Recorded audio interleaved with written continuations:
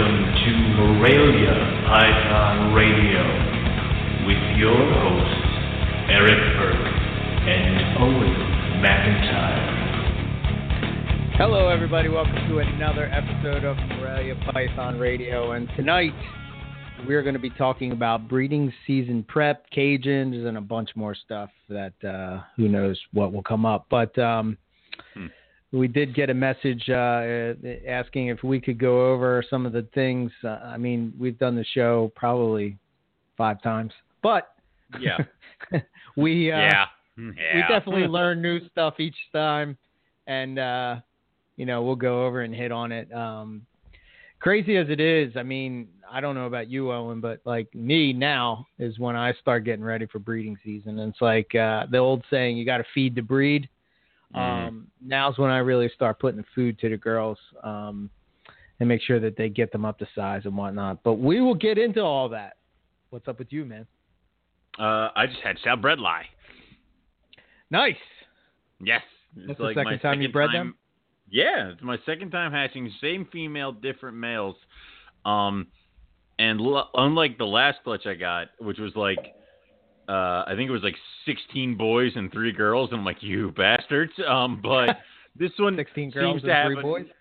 Yeah, this one seems to have a nice split of boys and girls, so I'm happy about that because, a lot of times people are just getting into bredli, they kind of want to grab a pair. So, or a female, it's nobody ever runs out and goes, you know what I really want?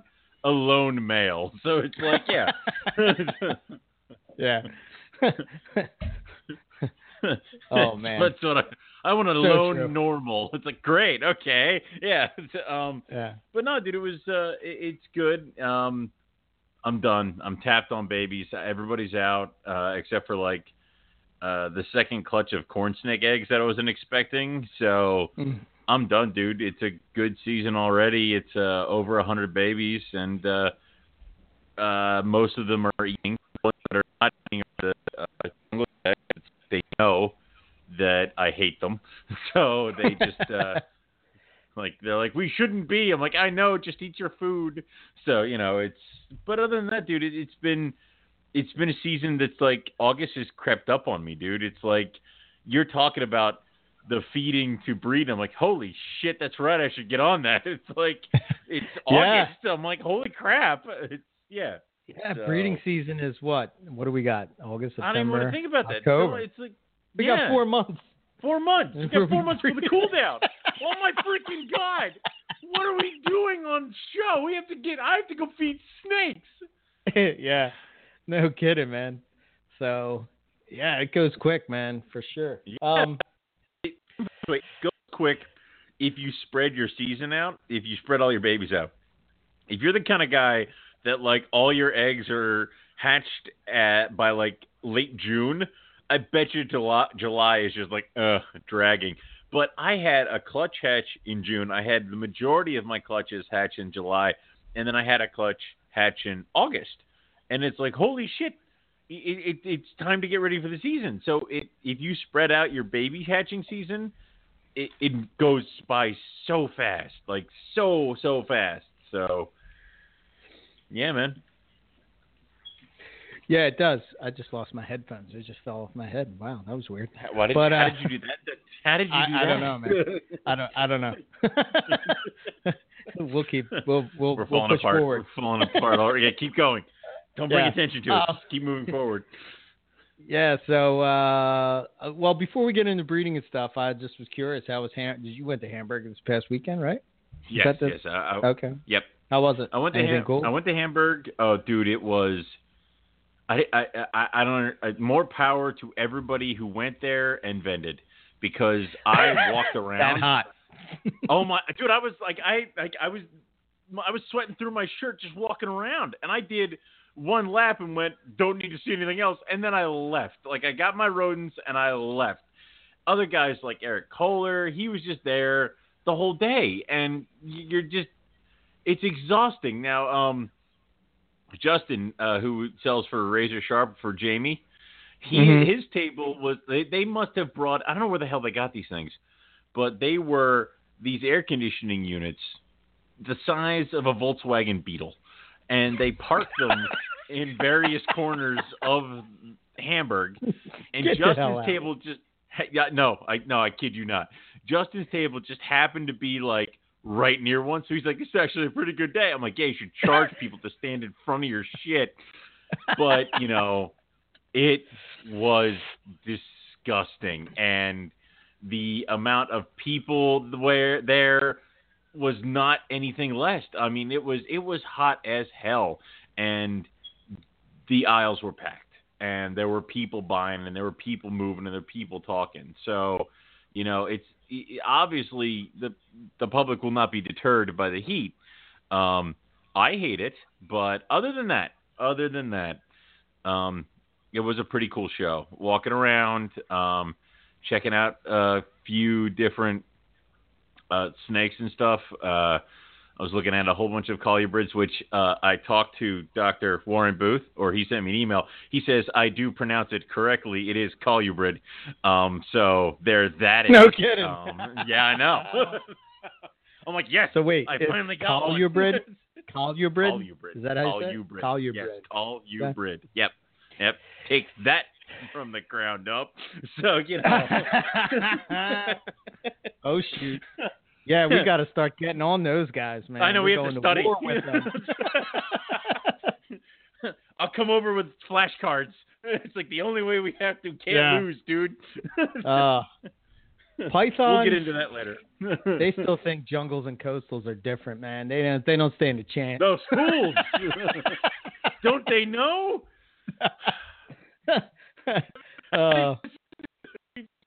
Colubrids, that may be a different story. That's where I have you, man. We're the perfect team. We'll crush them. Don't worry. We got it. You got it. It's fine. You're going to ask a question, and we're going to be like, what the hell? Oh, man. They have live young. That's as far as I got. It's like, I mean, but there was cool Madagascan racer, and they've got like stripes, and they're kind of grayish, and I'm like, these are cool. They're like, these guys are on rodents. They start off on frogs. And I'm like, I'm like, why does everything in Madagascar eat frogs? But there was some cool stuff. There was a bunch of tortoises, a bunch of other things like that.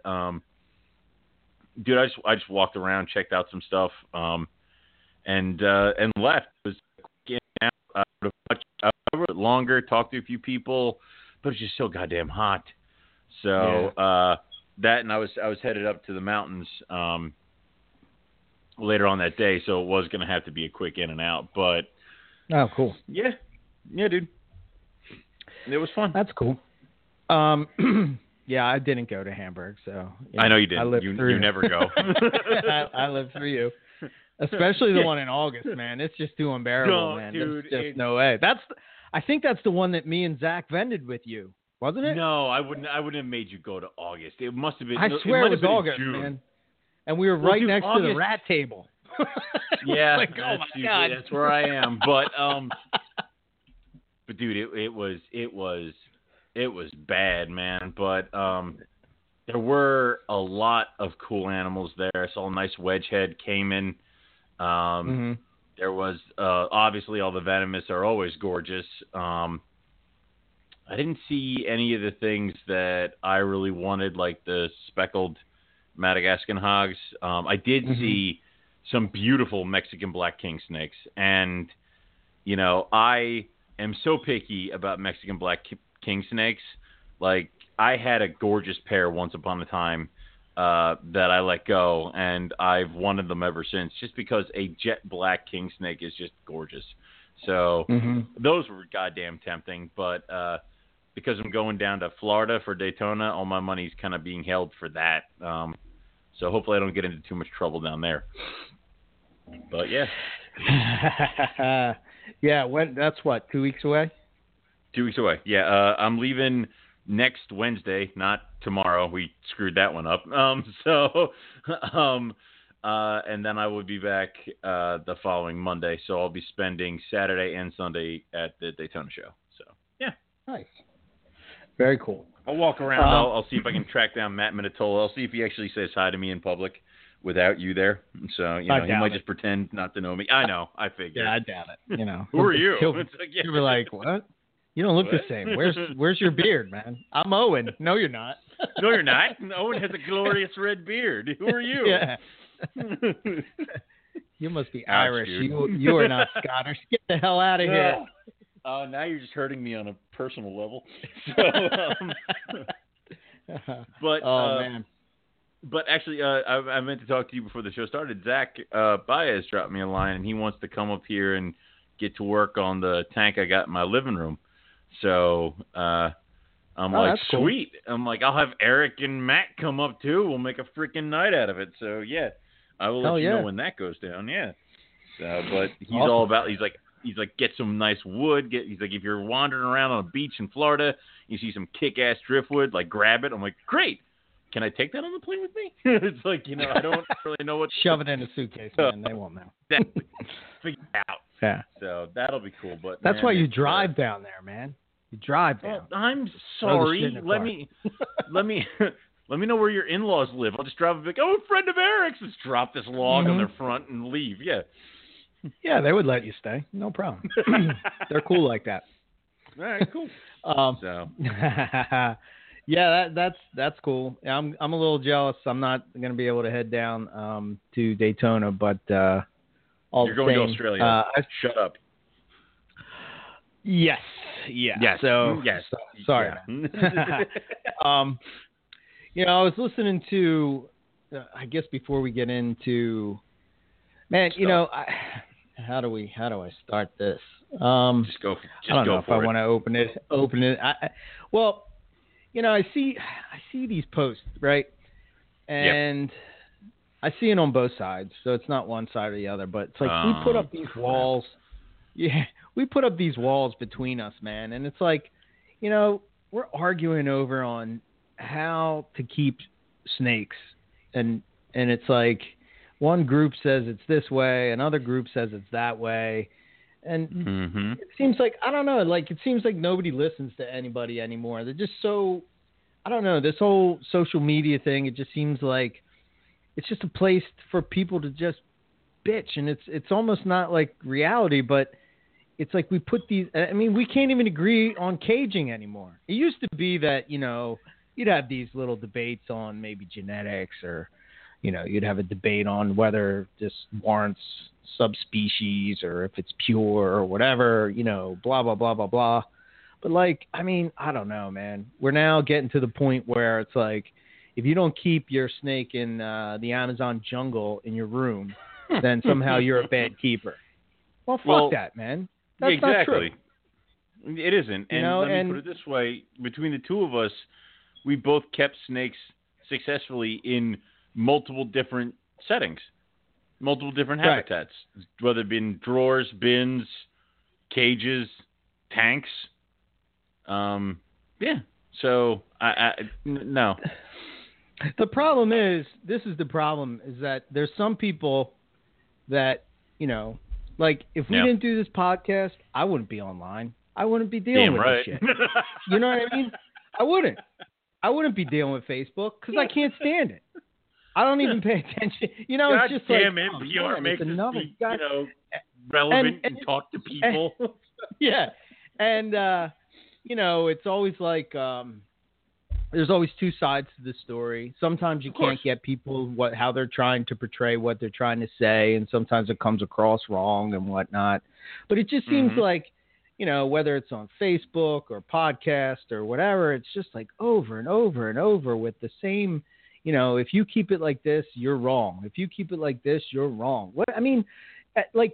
I was listening to, I always say this, I was listening to Rogan, right? And he was talking about there was this guy, I can't remember who he was, but he's a vegan, right? And he's like, he's talking about he's talking about vegans and you're trying to win people over, right? So I think there was some kind of post or something that Beyonce, some star said that they were vegan, but they were wearing leather. So the vegan was like, oh, well, they're still wearing leather. Well, God damn it. Doesn't anything count? Doesn't even a little bit count? You know what I mean? You know what I'm saying? You can't just say, all right, we're on the right direction. Maybe I could get them. You don't win people over by being an asshole. I don't know. It just seems silly to me, man. It's just goofy. Well, no. Like, Here's the thing. No, here's the thing. It's like, as long as the animal is healthy and well maintained, and you can keep it any way you fucking want. Right now I have a Macklot's python in a cage. I have a Macklot's python in a 41 quart on dirt. And then I have a Macklot's python in a 15 quart on newspaper. So are you experimenting? And you're trying to find the right way? No, it just Are happens you to just be trying how to it please went. everybody? I'm trying to leave me alone. Yeah, no. So what I'm trying to do, it just happened to be how it went. Glitch has always been in the 4-foot cage. Right. The new baby Mac grew out of her 6-quart bin and moved to the 15. And then the newest one was so freaking shy and jumpy, I set her up on a naturalistic setup so I could leave her the hell alone. Now she's coming out of her shell. She's moving all over the place. She's hitting everything that breathes, that moves. And I'm just lazy and don't want to put her on paper. So that's why we're doing it. But all three of them are eating, happy, healthy. There we go. There's like three. Right there are 3 ways to skin that cat. Yeah, and I would never tell somebody how to do it. And I'm going to be honest and straight. I mean, if I keep animals in racks, the reality is that you're keeping, when you're breeding and you're trying to hold animals back and whatever, the idea is that you're going to fit more animals in less space, right? I mean, that's just the reality of what it is, right? However, and you can get all kinds of size of tubs. You can get tubs that, are taller. You can get tubs that are small. I mean, chondro guys, they turn the tubs over on the side and they put a glass front on it. And, so this whole idea that it has to be in this like enormous cage is just like, that's cool if you're keeping it as a pet. And if that's what you want to do, man, then go for it. Knock yourself out, yeah. I'm not knocking that at all. I mean, I would love, I would be, I'm going to be honest here too. Like, I think if I walk into my reptile room, would I like to see animals in cages? Hell yeah. But like, I go back to, the thinking of when, I had a Halmahera, when I had, when I keep in scrubs or whatever and animals that require a certain amount of humidity and whatnot, I just found it easier to keep that animal in a tub. Is it the best, situation? I don't know. You can't show me one way or the other of scientific, proof that I guess if there's certain animals that, you probably should not keep. Like, I don't think you should keep an animal like an indigo in a 41 quart rack just because they're super active. Right. And you read something like the scientific papers and stuff and the distance that they travel and whatnot and all that stuff. Warren's sending us pictures of snakes in cages. But like, I don't know, man. It just seems like to me it's a debate that, I can see both sides of it. Yeah. Cool diving. Yeah. Pay attention. It just seems like it's just dividing us more and more than it is, bringing us together. Like, if you wanted to somehow convince me that, keeping in a cage, like, you don't even have to convince me. I mean, obviously, if you're going to keep in a 4-foot by, is a carpet python going to use it? I don't know. Probably. I mean, I've had some carpet python adults that perch, and I have other ones that won't. Exactly. It also depends on the animal. I can give them give tons of perches. Some of them will just stare at it, be like, "The hell is that?" Like, so it also depends on that, but it's also your conscious effort.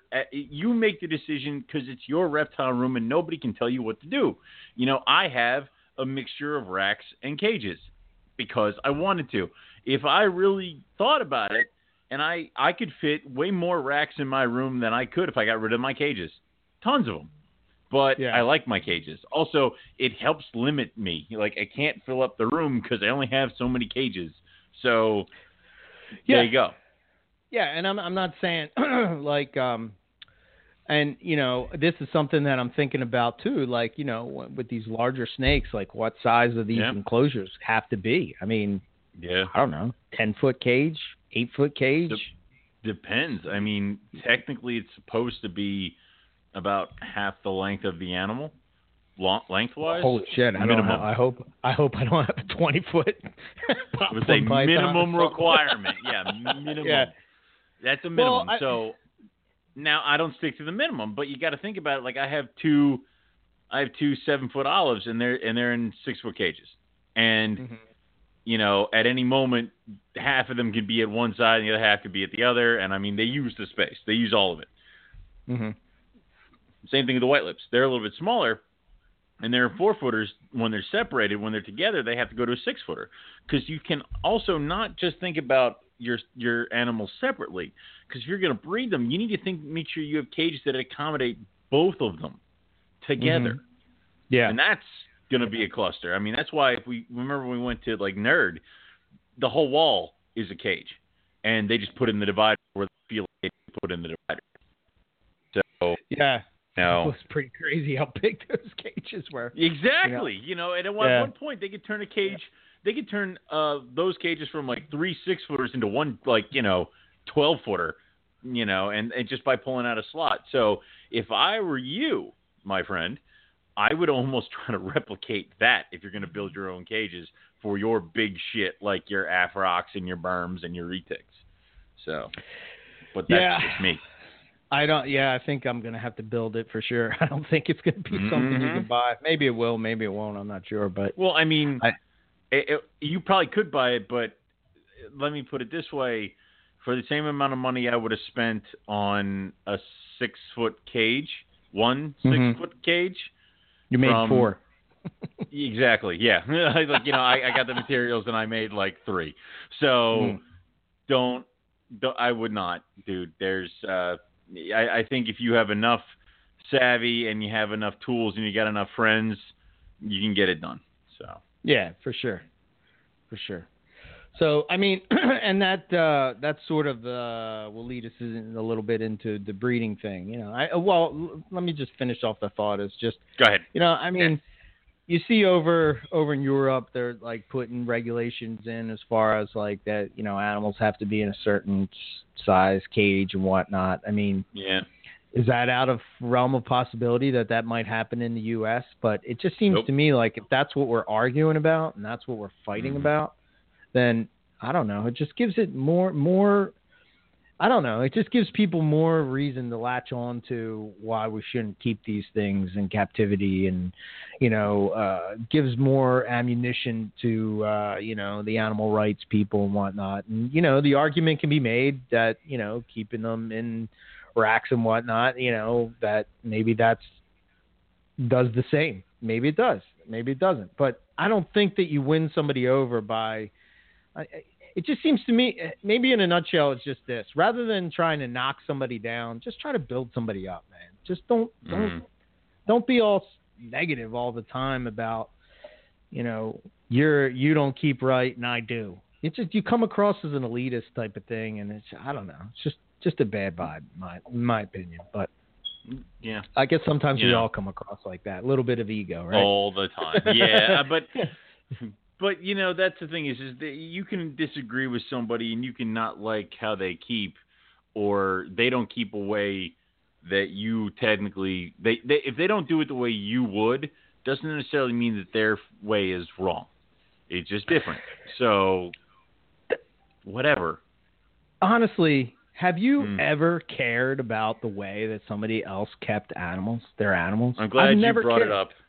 I don't give a shit. Hate the fact that you have unprinted butcher's paper in all your cages. I don't believe it is safe. I knew something was bothering you. Yeah, it's just I've been quiet for far too long.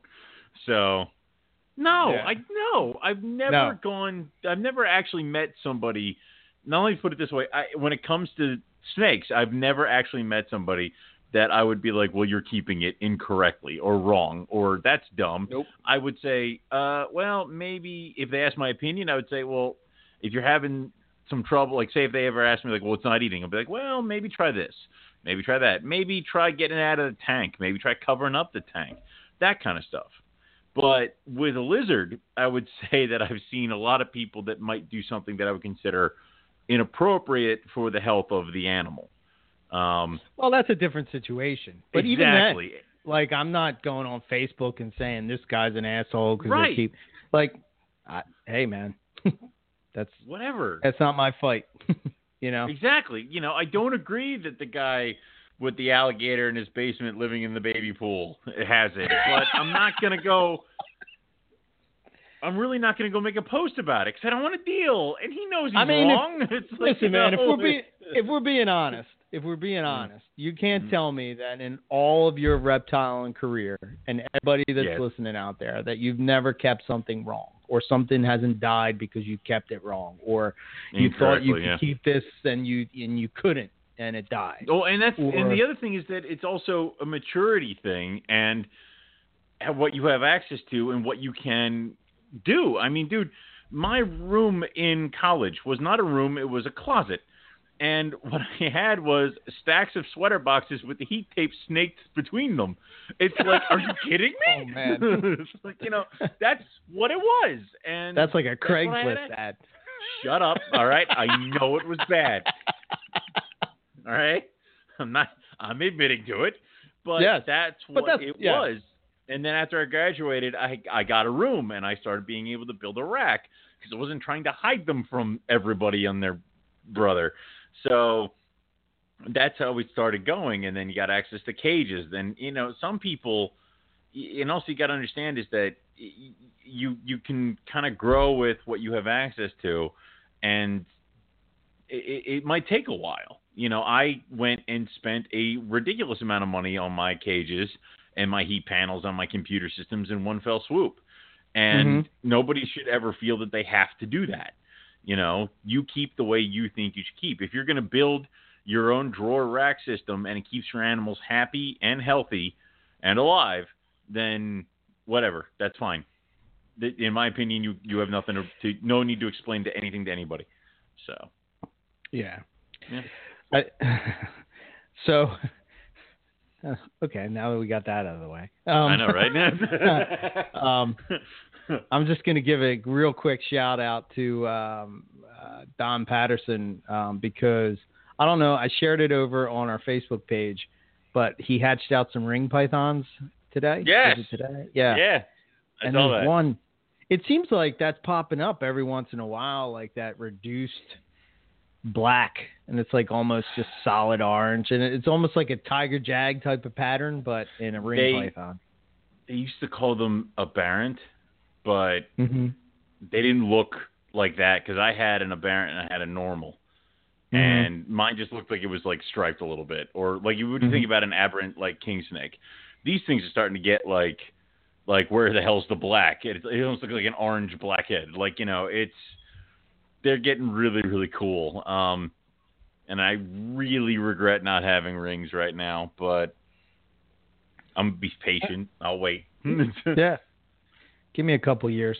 I know. And then the other one that, I mean, I think we hit on this last week, but they shed out is that silver savus. They look crazy, man. They look really cool. You know? I said, silver savus are like Angolan's pythons. I've said so many bad things about them that now I actually want them, and I'm not sure if I can backpedal enough. You know, it's okay, good, because I'm like, why would I ever want a snake that's going to turn black? But I'm like, but if you get it right, and that's the weird thing about savus, it's like they do have the potential of turning all black, but most of them retain some orange on them. So I would love a silver savu that retained a good amount of silver. I mean, that I think would be killer, which is a shame for my wallet. But it's just, they're so damn pretty. So yeah, dude, those are awesome. So yeah, that were some cool things. And then I don't know if you saw it, but Nick hatched out some rough scales today. So that was pretty cool. Yes, I knew about them a couple of days ago. Yeah, they are, I think it's like his third or fourth time breeding roughies. So that's awesome.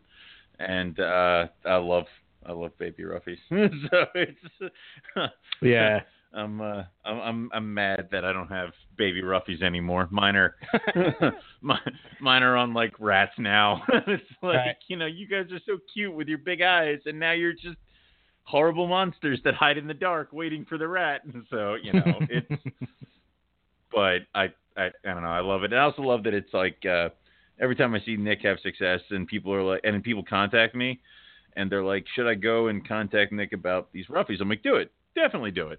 And it's like I'm like, because I know the father, because like that was one of my boys. So please go, buy Romulus's babies, run around with those. I find that really cool. So, yeah, for sure.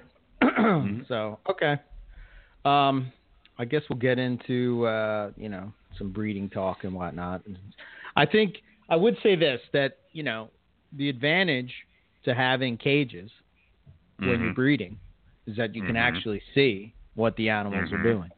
You're correct. so that is a huge advantage, You're locked, and you're locked, and then I leave the room. You have to gently pull drawers open and hope that you don't disturb them enough.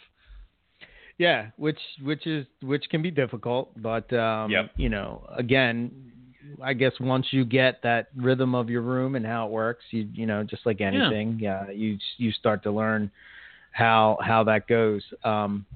So, really for me, breeding season starts right about now, the end of July, beginning of August. I start. Right. I increase the food. I go from maybe feeding once a month to feeding every week. Maybe sometimes I feed if I look at the female and I notice that, for instance, if she had a clutch the year before, what I might do is I might offer her food maybe twice a week or every 8 days, or every 8, not maybe 10 days, something like that. What size food are you offering? Are you offering her normal food, something a little bit bigger, or are you offering smaller meals? So what I might do is I would do in that first meal I would do a medium rat. That second meal I might do a small rat. Okay. I don't really go bigger than that. I mean, there have been times where I've wanted to make sure that like I've done this with the Xanic girl because I couldn't get her to go. I did this with my zebra granite. That's why they're so big. I offered them smaller rabbits, like bigger than what? Yeah. Not like big berm rabbits, not like that kind of thing. But... Yeah, well, I figured you were trying to squeeze a 10-pound into their freaking tub, eat it. No. It's like, no, that's... So yeah, I mean, like right now, that's really what I focus on. I focus on making sure that my light cycle is 12 on, 12 off. And yeah, I just really hit the food. I just, again, right. just you going mess through with the light cycle. Yeah. Yeah, I kind of mess with all that stuff. I don't know if it affects it or not, but I mean, I think the most important thing you can do is figure out what makes you successful and continue to do it. You're correct. Continue to do that thing. Like if you have success, maybe you want to have a pairing that you want to experiment with. All right, fine, then experiment with it. But for the most part, I mean, if you want to have continued success, especially, and I don't have any room to really talk on this because I haven't bred them yet, but like, the more difficult species like scrubs and stuff like that, I think it really just comes down to being consistent, consistent all their life and just going with that and working them through that. And I think the thing that sometimes people get into trouble with is that they change, they do it a certain way when they're this size and they do it a different way when they're that size. And then when all of a sudden they become 3 years old, then they start pounding them with food. And, and then the other thing that I would say is, oh shit, I just totally lost my train of thought. Not the good. It's gone now. Not good to do when you're doing a podcast. Holy no, shit. No, not really, especially with an audio medium like this. Idiot. God damn it. But I think it's just about being consistent and making sure that you're doing the same thing and just paying attention to your snakes. So like right now, like I said, I'm just feeding. Like what's your approach? Well, mine's a little bit different than you because you and I have different feed regimens. Like you're talking feeding once a month. I definitely feed more than that. I feed at least 2 or 3 times a month for my large adults, and then everybody else gets fed every 10 days.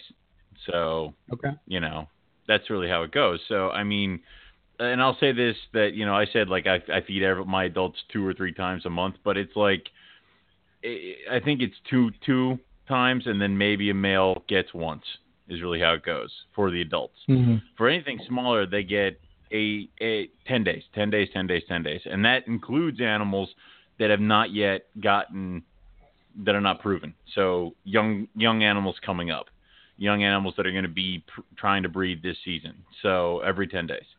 When it comes to August and it comes time to get ready to roll, I will probably start trying to increase the food size.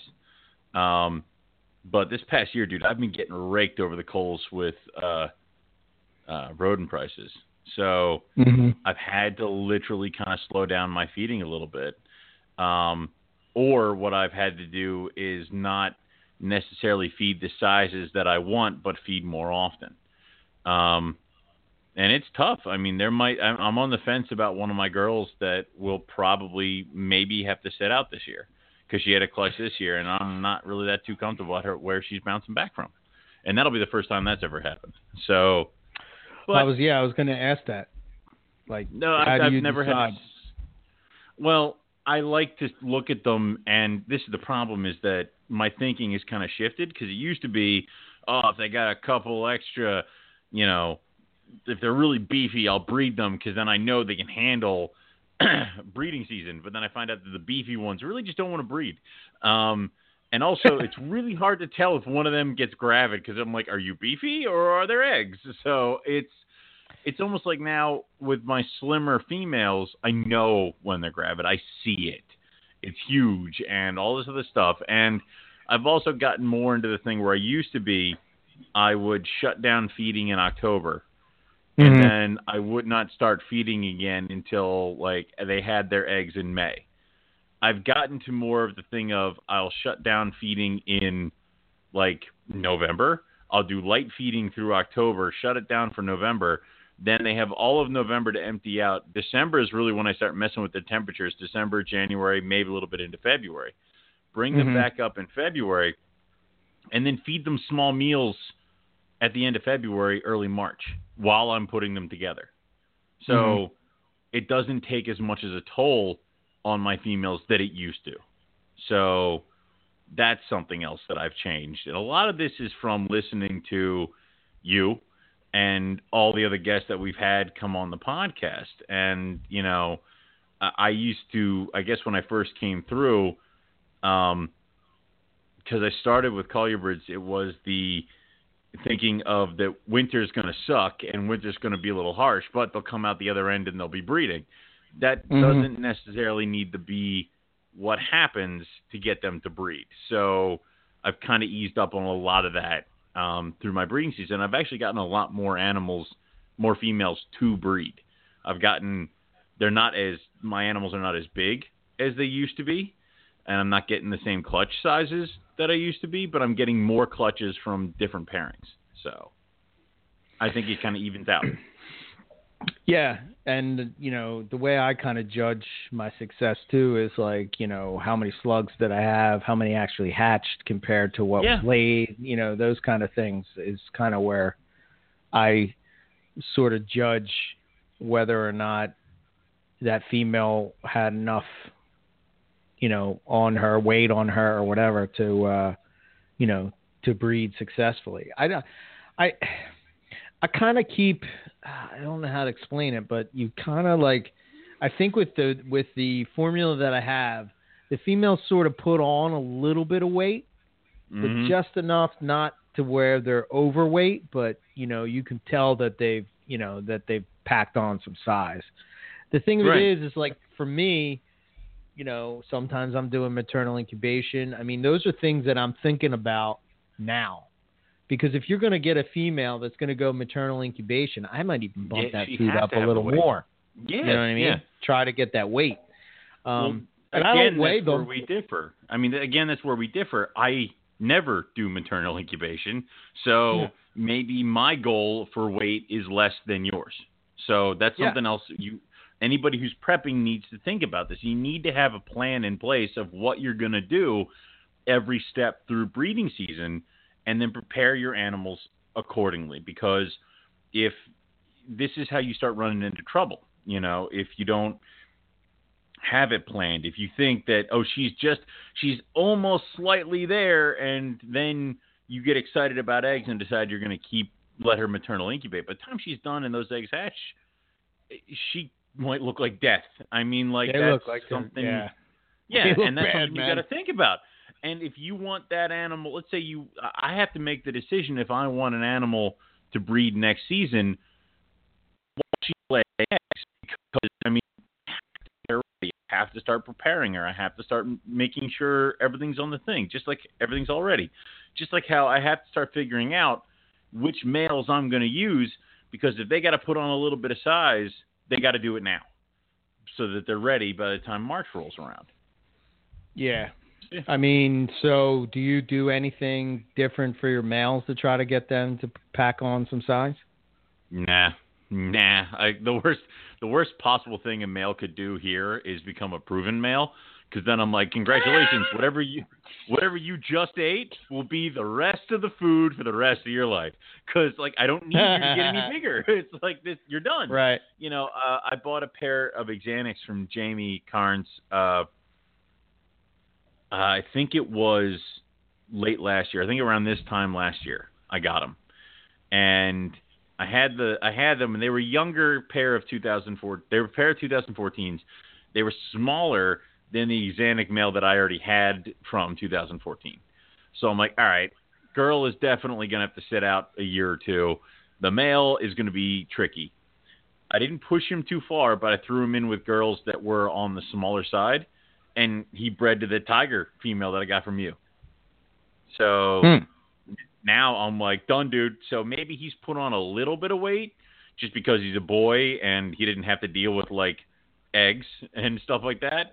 But he's not getting any bigger than he's on small rats, dude. He's not getting anything bigger. He's fine. He did what I needed him to do. Yeah, most of my males, they're all small rats. That's kind of how I go with that. It's just how it is. And then some of my girls are on medium rats, and then I still have some lingering monsters that are on XLs.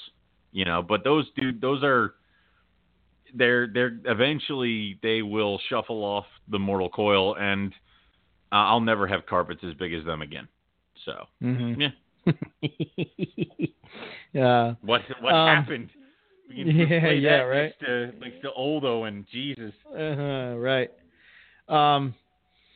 Yeah, I mean, for males, like I said, I want to say maybe, I think I still feed them about once a month, maybe, maybe every 2 weeks. It really depends. I mean, if it's a male that I'm trying to get up to size, I feed every week.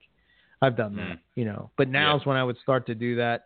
I probably if there was a male that I was trying to get up to size for next breeding season, I would probably say that I would probably start maybe in June, you know what I mean? Try to get that up to a size. You need a couple sheds. I mean, and here's the other thing is that sometimes that male will surprise you, so don't ever count a boy out. I mean, that's just going to be how it goes. I have this Exanic Jag that he's so close, and he's on medium rats. He's living in a 32, and I think he's right on that edge. And I'm going to give him a shot this coming season with my Caramel Head Exanic. So we'll see how that goes. But, man, I mean, it's just and it's weird because you sit down and you think about it, that there are animals that you're getting prepped that, some of these guys that you're getting prepped for breeding, this has been 4 years running, This is finally that Caramel Head Exanic has been 4 years in the making. Here we go. Right. As well as a bunch of other animals. So it's cool to think about. It's also nerve-wracking. But this is this is why I say that it's always a good idea to sort of have, plans change, things change and situations change. You might have an animal you thought was male, turns out to be a female, vice versa. You're pairing, they, for whatever reason, they're not compatible. You see that sometimes, but not a whole lot. For whatever reason, everything is right, but for whatever reason, she doesn't breed. I mean, look at me with that Xanac. I bought her in 2011. 2011, and now it's 2018. She finally bred. I know. It's like, oh my God. But well, and you got to learn to roll with those punches. I mean, you and I have talked numerous times where I had to pull a pair because one of them started wheezing and blowing bubbles. And it's like, all right, well, you two aren't getting along, and it's stressing you guys out, and you're staying away from the heat, and now we've got an RI. And you have to pull them apart, and then a couple weeks later, everybody's fine. But because you had to pull them apart, of course she cycles while she's, like, wheezing. And it's like, great. So it's one of those things that you do have to deal. And, sometimes you don't get the eggs. Sometimes you do everything right, and, the eggs all come out infertile. Oh, my womas this year. I got lock after lock after lock. I got spurring all over the place. I got eggs. They all went bad. It just happens, and you have to deal. Sucks, but that's why it's always good to have a backup plan. And always, as much as we say that you should have a plan, your plan should always be fluid. You should always be like, if this male isn't going to work, and I do want eggs out of this female, I better have somebody waiting in the wings, or I better be able to throw this boy in there, or be all right with the fact that I might have to wait a year. So the worst thing I think you could possibly do is panic and try to either do too much or try to do something like run out and buy the first male you see and throw him in with your female because you want to save eggs for the season. I mean, that's where I think we see a lot of people get in trouble, is because they're trying to save the season and they run out and they buy something and bring it home and forego the whole quarantine thing and throw that animal downstairs with their animals to try to save the season. And I've never had I've never had success with. I mean, I had your bredli here last year. Yeah. And whether it just she wasn't here soon enough, she didn't, get acclimated to, my room or whatever, I couldn't get her to breed, Yeah. So, I it's always a bad idea to, in my opinion, to get an adult and just try to plug it into your breeding season, especially now. Like, if you're going to do that, you should get that now for 2020, not 2019. That kind of deal. Well, I mean, what is it? I got this stonewash from you in June. Mm-hmm. And I'm going to give him a shot, but I don't really expect much out of him. I mean, it's just going to be one of those things where it's like I've had more success from animals that have been here for almost a year before they breed. Like the tiger female I got from you was a fluke. Like, I was not expecting her to drop eggs, and she did. And I'm like, oh, shit. Yeah. So that is probably the first time that's ever worked.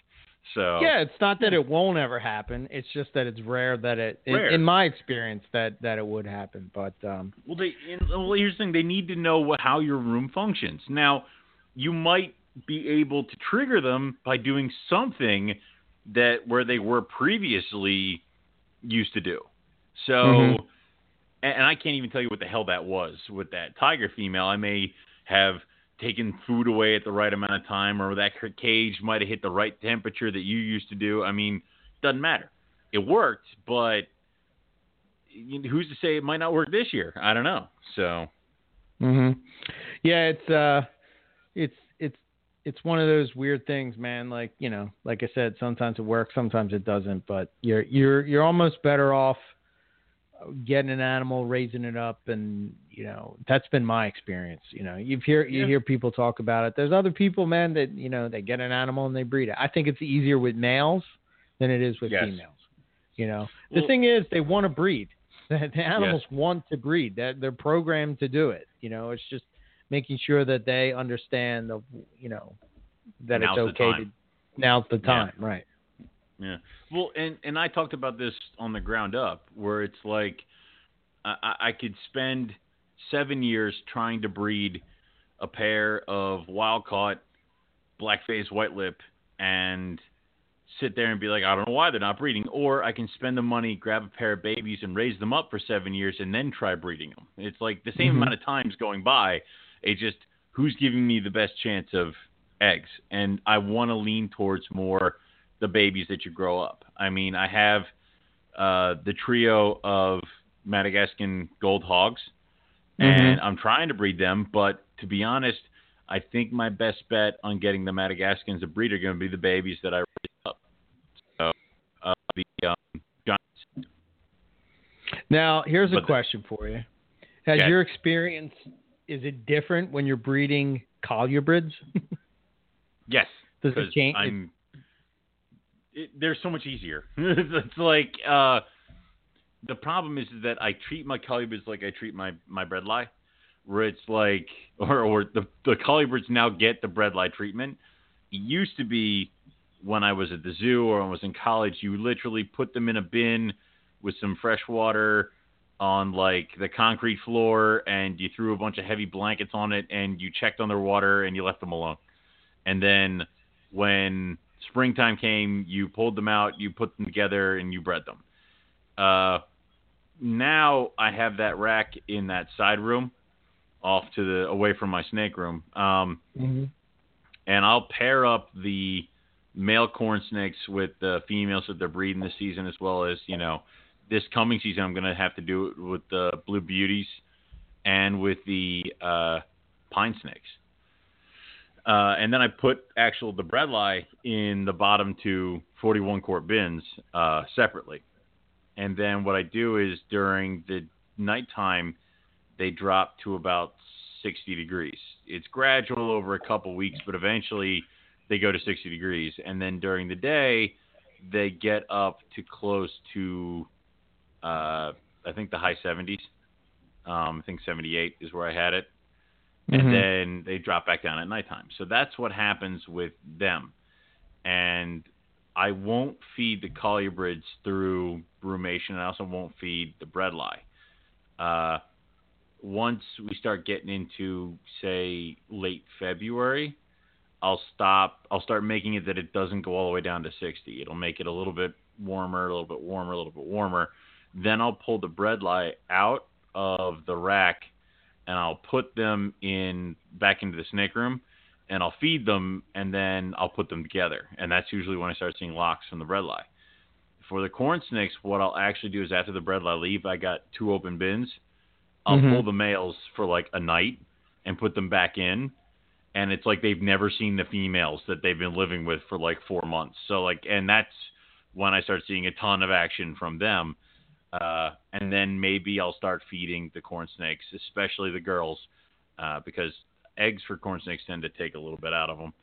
So especially if they do like my one corn snake did and just decide to have 2 clutches in a year. And that's something else you got to think about with colubrids. If you're going to double clutch, that female better have a ton of extra weight on her. Otherwise, you'll be like, good. You'll be like I was this year. I had a snow corn snake leg clutch, and then I was feeding her, and I'm like, she's putting on size fantastic. She's going to be great. She's going to be ready to go for next year. And then she laid another clutch, and I'm like, crap. And I'm like back at square one. And it's like, but I'm back at square one at the end of July. And I'm like, you suck. I'm like, I didn't want you to double clutch, and I didn't have the male in with her. She just decided to do this. So now I may actually end up having to sit her next year, because it all depends on how much weight she gains by breeding time next year. So, a whole new dynamic. Yeah, no, but that's what I do with them. And to be honest, it's what I'm thinking about doing with certain other types of pythons. Like I might want to be very mean to my white lips this year. So yeah, no heat for you.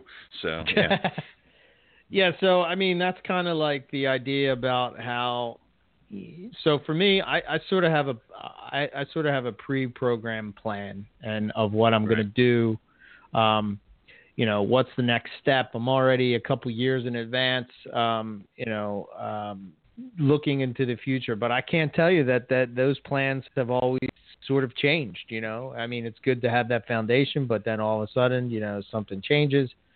For various reasons, and then I gotta switch it up, which is why I sort of always have some kind of backup plan. Well, if this doesn't work, I can breed this and get it the same type of way. So there's always that.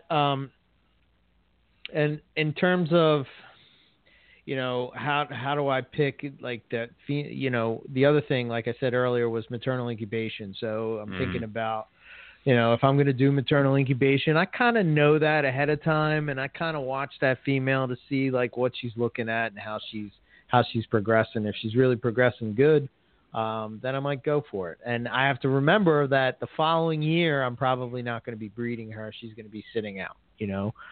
Right. And those are things that that I keep in mind, because it's very. I don't want to say it's impossible, but it's difficult. There are people that do it, but it's difficult to get those females up to that size that I feel comfortable.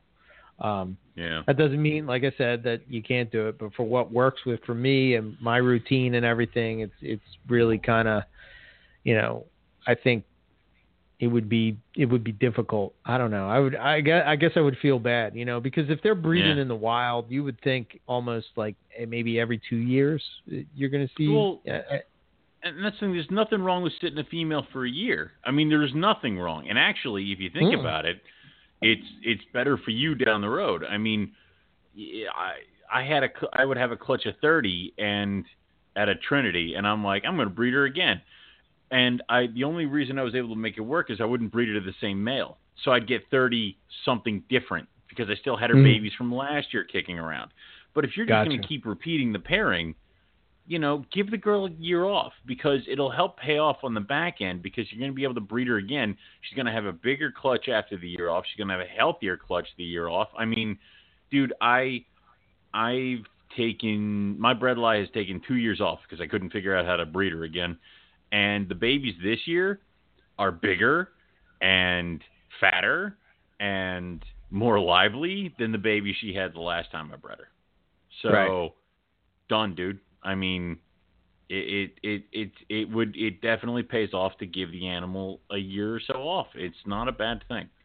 So, yeah, I agree. I don't. I would Well, I mean, I would recommend to err on the side of caution. If you're on the fence about a female sitter, don't force it, because that's when problems happen. That's when egg binding. That's when, she gets an RI. That's when this happens, that happens. So if you're on the fence, sitter. Yeah. If you're on the fence about a boy, test him, because boys can take punishment. And also, what's the worst thing that's going to happen to a boy is he's going to be in the cage running around for his goddamn life until you take him out of there. I mean, so boys, I say, if you're on the fence, test it. If it's a girl, sit it. So there you go. So boys, I kind of, I'll look at them, and I've bred males as small as 500 grams. But probably 900 is like where they usually sit, I don't weigh mine, dude. I don't weigh them. I really don't. I haven't either. I sort of got an eye for it now, so I'm just guessing. I probably put them on the scale. I never have. 700. Exactly. It's like I never have. So people are like, how many grams? I don't know. 2 pounds. And they're like, what's that? I'm like, I don't fucking know. Like, I've never done that. It's just when I feel they're ready, I think they're ready. If they're not ready, I don't think they're ready. And that's just kind of how it does. And I mean, sometimes I'll be like, yeah, you're ready, and I'll put him in with the female, and I'll see him with her, and I'm like, you're not ready, get out of here. Like, and then you got to pull him out. Like, so sometimes it's a game time decision. So it's and that's happened before too. And also sometimes, like, I tried to breed my caramel to the Xanic 3 years ago when they both turned 4. When she turned 4 and he turned 2, I tried to breed them, and nothing happened. And then last year I tried to breed him again and got the first clutch. That was really crappy and didn't have any. Had a lot of slugs and only had about 4 that went the distance. So all that tells me is that she was ready. He was still a little too green. This year, I got 13 perfect eggs, 13 perfect babies. So, it's like, all right, here we go. Finally, he's become, and I would tell you that in between last year and this year, he has a way more mature python look and feel to him, especially around his head. So I would say that that's just sometimes how it goes, where you can always test the waters that way too. But, understand that sometimes it might take a little bit more time for them to mature. Yeah, I agree.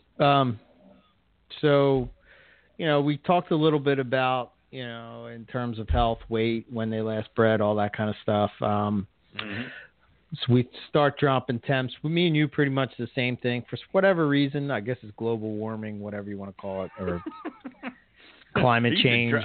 I used to drop temps in November, and now that's pointless. So it's like, I mean, it's and it's like it's like 80 70 degrees on Christmas. It makes it difficult. So now. To stay consistent, I don't start dropping temps until November. And, you'll hear a lot of times that people say that they don't do anything, they don't drop temps, and to a certain extent, I guess that's might be accurate. But I've said this before on the show, and you don't even realize that you are dropping temps, and I bet you're dropping temps in your room, because if it's 30 degrees outside, your room's going to be colder. It's just it may be only a little bit colder, but it's going to be a little bit colder. Weather affects your house. Yeah, it's like, so it's the thing is that I would recommend people to, wait. A lot of people are like, I started cooling. Have you? And I'm like, nah. They're like, why not? I'm like, because I looked at the weather, and next week it's going to start really going down. So why start cooling now when it's like 60s, when next week it's going to be like 40s? So I'm going to start doing that. I would say it's easier for us in the Northeast because we just ride the wave that is winter and kind of have it help us. It's always with that is when do you make sure your boys and girls are put together? Like what has to happen for you to like run downstairs and make sure everybody's paired? It's, you look at the TV and it says massive snowstorm coming, right? Oh, hell yeah. Yeah, duh. Yeah, I talked about this when I was on Corrales Radio. I mean, that's just a no-brainer. I mean, that's the lucky thing about living in the Northeast. I mean, it sucks when you got to drive to work in this shit, but it's awesome for breeding snakes. Yeah. It's like they're like we're gonna get like 4 feet. I'm like, sweet. I'm gonna run downstairs, make sure everybody's where they're supposed to be. Everybody's together. Everybody good. Everybody happy. And that's the other thing is that sometimes you look at the forecast, and also it's tricks like that. It's like look at the forecast. If it's Monday and they say we're gonna get like slammed with snow on Wednesday, I separate the animals and I keep them apart on Tuesday. And then reintroduce on Wednesday, because now it's like, hey, you're brand new, and then like, oh my God, storm, and it's like, yes, like it's sometimes you gotta grease the wheels a little bit, but so do that kind of crap. But I would say definitely start cooling in November, because at least in our neck of the woods, November tends to be colder. You can ride the cold through December, and then January as well, and then when you start kind of warming up is right around the mid-February, where you might get one of those freak snowstorms in February, but a lot of times by the end of February we're much in the warmer side. Yeah, the end of February I'm back up to normal temps. I mean, I don't really go down that long, so my thing is starting Halloween, stop feeding, start dropping. I mean, Yep. let them empty out. I don't drop. Yep. Come December 1st, that's when I start dropping. I start dropping the temps, let it go for the whole month, let it go down. It almost seems you can do this by holidays, like Halloween. Yeah. It's like 100%. Everything. Thanksgiving, It's like Christmas. Exactly. It's like you should be done feeding by Halloween. You should be you stop feeding at Halloween. You should be dropping after Thanksgiving. You should be at your at maximum droppage by Christmas. And you should be bringing them up and pairing them together by Valentine's Day. And it's like, okay, good job. So that's really what you should do if you live in the Northeast. So yes, and then pretty much from that point on, I haven't bred any spring breeders yet. This upcoming season will probably be my first shot at inlands, which would in theory. They are? You are? Yeah. Damn Hopefully. it. No. I'm not Why? prepared. I don't want inlands. Wait, no. I want inlands. No, don't breed inlands. Yeah. No. Yeah. I don't have slots open. Damn it. Well, you better chop, man. Hurry. So, yeah, this will be the first, and again, they might not go. I've seen some people, they haven't really, look at Lon. I mean, he's produced them like they're just regular carpets, nothing different. And there's other guys that they're more of a spring breeder type of thing. The trick for me will be when I breed diamond pythons. That will be the one that, when I get over that hurdle, then I feel pretty confident with breeding carpet pythons. Those are scary shit, but yeah. So spring breeders. I mean, I find spring breeders because they're easier for me because all the colubrids that I've been dealing with are spring breeders. So it was like, okay, treat this python like a colubrid. Okay, and but even then, dude, I struck out. I struck out the first year I had the bredli. I got them to breed, and then I struck out 2 years after that. So, Huh. Yeah, it's, I don't know. I guess I'll see how it goes and what I do. But I'm going to approach it like, it's a spring breeder. But so what I do with the winter breeders is I kind of put them together once. Probably at the end of December, I put them together, and I pretty much leave them together throughout the season. Now, there are times when I'm breeding a male to multiple females. I have done that. I think, most of the more stuff that I do is kind of like in that vein.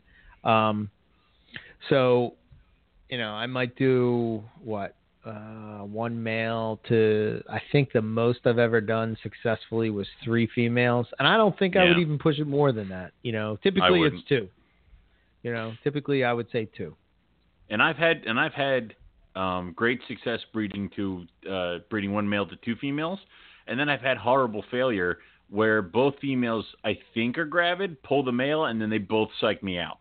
So, that can happen too. But I would say no more than 3. Right. Yeah. I don't know. I think, ball python breeders, they can do, I think, like 8, which is crazy. One male to 8 females. Wasn't it always that you had a rack of 32s, which is 10 cages, and it was the male and then his 9 females, and you just moved him down the rack? Like, wasn't that the old adage? I don't know. Yeah. Yeah. Well, more power to them, man. But yeah, so for carpets and most other I don't think I would do. I mean, if I was breeding any other species as far as pythons go, I probably would just keep them pairs. Yeah. I mean, but here's the thing: I'm getting to the point now where I don't have to have my males double up on the girls because I have enough boys, and I also want the diversity. So, like, unless breeding this male to these 2 females gets me something ridiculously different. Like, you know, she's an albino and she's a zebra. And he's an axanthic. Like, unless by breeding them gets me something completely crazy, I would much prefer to have the one female pair up with something else. Like this past year, I had a red tiger female go with a red tiger male, and then I had just a normal tiger female that I was going to try to breed to the red tiger. And I was hoping just to get a bunch of tigers. And I didn't get any of them. And now that looking back at it, I probably would have been pissed off because I would have had red tigers and normal tigers. And it's like, all right, great tigers. It's like I have like 40-something tigers. I would much prefer to just have one male go one direction, and then rather than either repeating it or getting something close, go a completely different direction. So, right. But yeah, and sometimes you get there. But I understand if you only have 2 or 3 males, you may have to double up, and that's fine. Yeah. I think that there's a lot of thought that, you know, females, but like a lot of people, like, they misjudge the importance of having you know, good males and backup males, and you know, it's really go ahead. Well, I mean, that's what screwed me a couple of years ago. I had all of a sudden I realized that all the boys I had were Jags, and I'm like, shit. It's like I kept back every single Jag female and every single Jag male. I'm like, everything is a Jag. I'm like, what the hell? And that's what screwed me over. And then also, it's a good thing to have the backup male, just because. Like I had Echo, and then Echo died, and I would have had years to wait to produce stuff, but I still kept Echo's father. So I just dusted Talon's old ass off and threw him in with girls, and he bred. He bred this year. He's the father of the Jungle Jags, which is just sacrilege. But I don't want to talk about it. No, but it's, shut up. Anyway, but it's good to have backup boys. It's good to have you're not working, plug in something else. So yeah. Don't get rid of boys. Yeah, and you know, if a pair doesn't go, I have specific plans, right? So if a male won't breed a female, then I just don't do that pairing. I don't look at it like, you know, oh, I have to breed this female because she's of age and she's of, you know, no, this is the pairing, and if it works out, it works out, and if it don't, then, you know, I'll wait on it till next year, you know? Yeah, I mean, I would say I've definitely gotten that point now more where it's just like, whatever eggs come, whatever babies come, whatever. Whoever eats, cool. It's like, when you try not to stress out about it too much, you tend to enjoy it more. Where it used to be like, why aren't you eating? It's like, you know, relax. They'll come around. If they don't come around, they weren't meant for this world anyway. Yeah, exactly. You know, yeah. So, but I would definitely agree. It's just, don't go to pieces because your pairing that you've been dreaming of might not go this year, because there's always next year. I would also say don't overthink it. You know, I've had one person call me and ask me because that they moved into a new house, what would I recommend they do to their house? And I'm like, but that's up to you, dude. That's not, I don't live in your house. Like, you know, you need to know what goes on. You need to do this, and you got to just kind of settle, and also don't overthink it too much. Read your house, read your room, go from there. Don't push it, don't force it. So, yeah. Yeah, and it's really going to be fun when I try to breed some of these more, you know, scrub pythons and stuff like that. I'll really be put to the test. It's going to be more fun when you're trying to breed like Timor pythons and ring pythons and Angolan pythons. You got to, when you start getting into shit that is far away from Australia, it's like, you know, what do you have to do to get this to breed? And that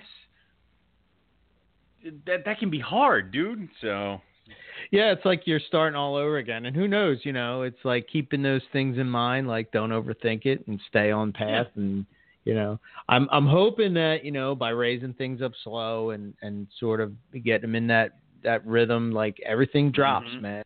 When the room drops, everything drops, and that's how it goes. So, I don't know. We'll see. We'll see how that goes.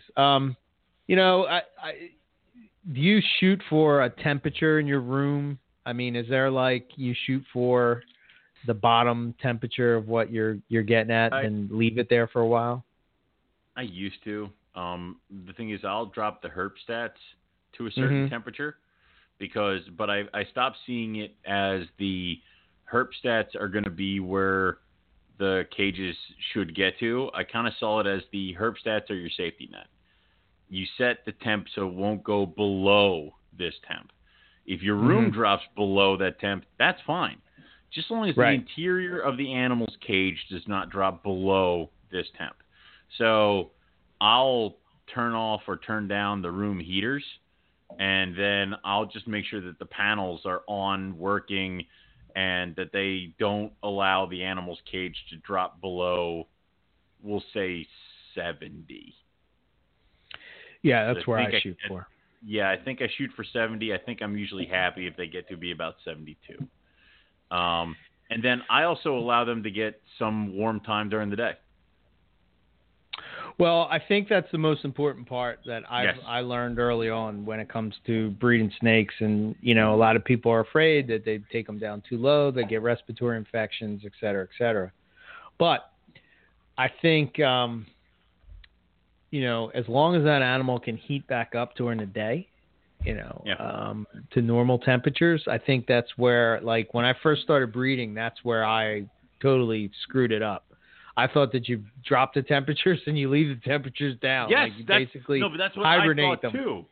Yeah, no, and I actually that's incorrect. had success that way. It's weird. Oh, really? Yeah, yes, that was my first 2 seasons of breeding was that, and I got success, which just goes to carpet pythons being bulletproof and able to breed. It's like if you totally try to kill them, they'll still try to breed. It's like that's all right, and that's wrong. You're right. That is exactly wrong. I've had much more success with giving them a hot spot. And I think the only reason that I had success before is the room temperature didn't drop below the 70s. Didn't drop below 70. It got close and maybe dropped below it once or twice, during a week or during the entire run.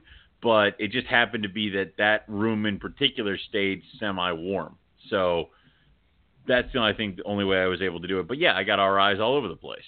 So giving them the hot spot during the day, which there's things you can do, the setups with the computer systems and the herp stats, where you can have it that it takes 45 minutes for it to ramp up or ramp down. And this way it's all that kind of stuff. And it's kind of funny because what we've talked about with diamond pythons coming out when they know the suns or lights are going to turn on, my guys are usually positioned underneath the panels when the panels' lights are on because they're kicked on and they're warmed up. And that's where they are. And that's where they know to be.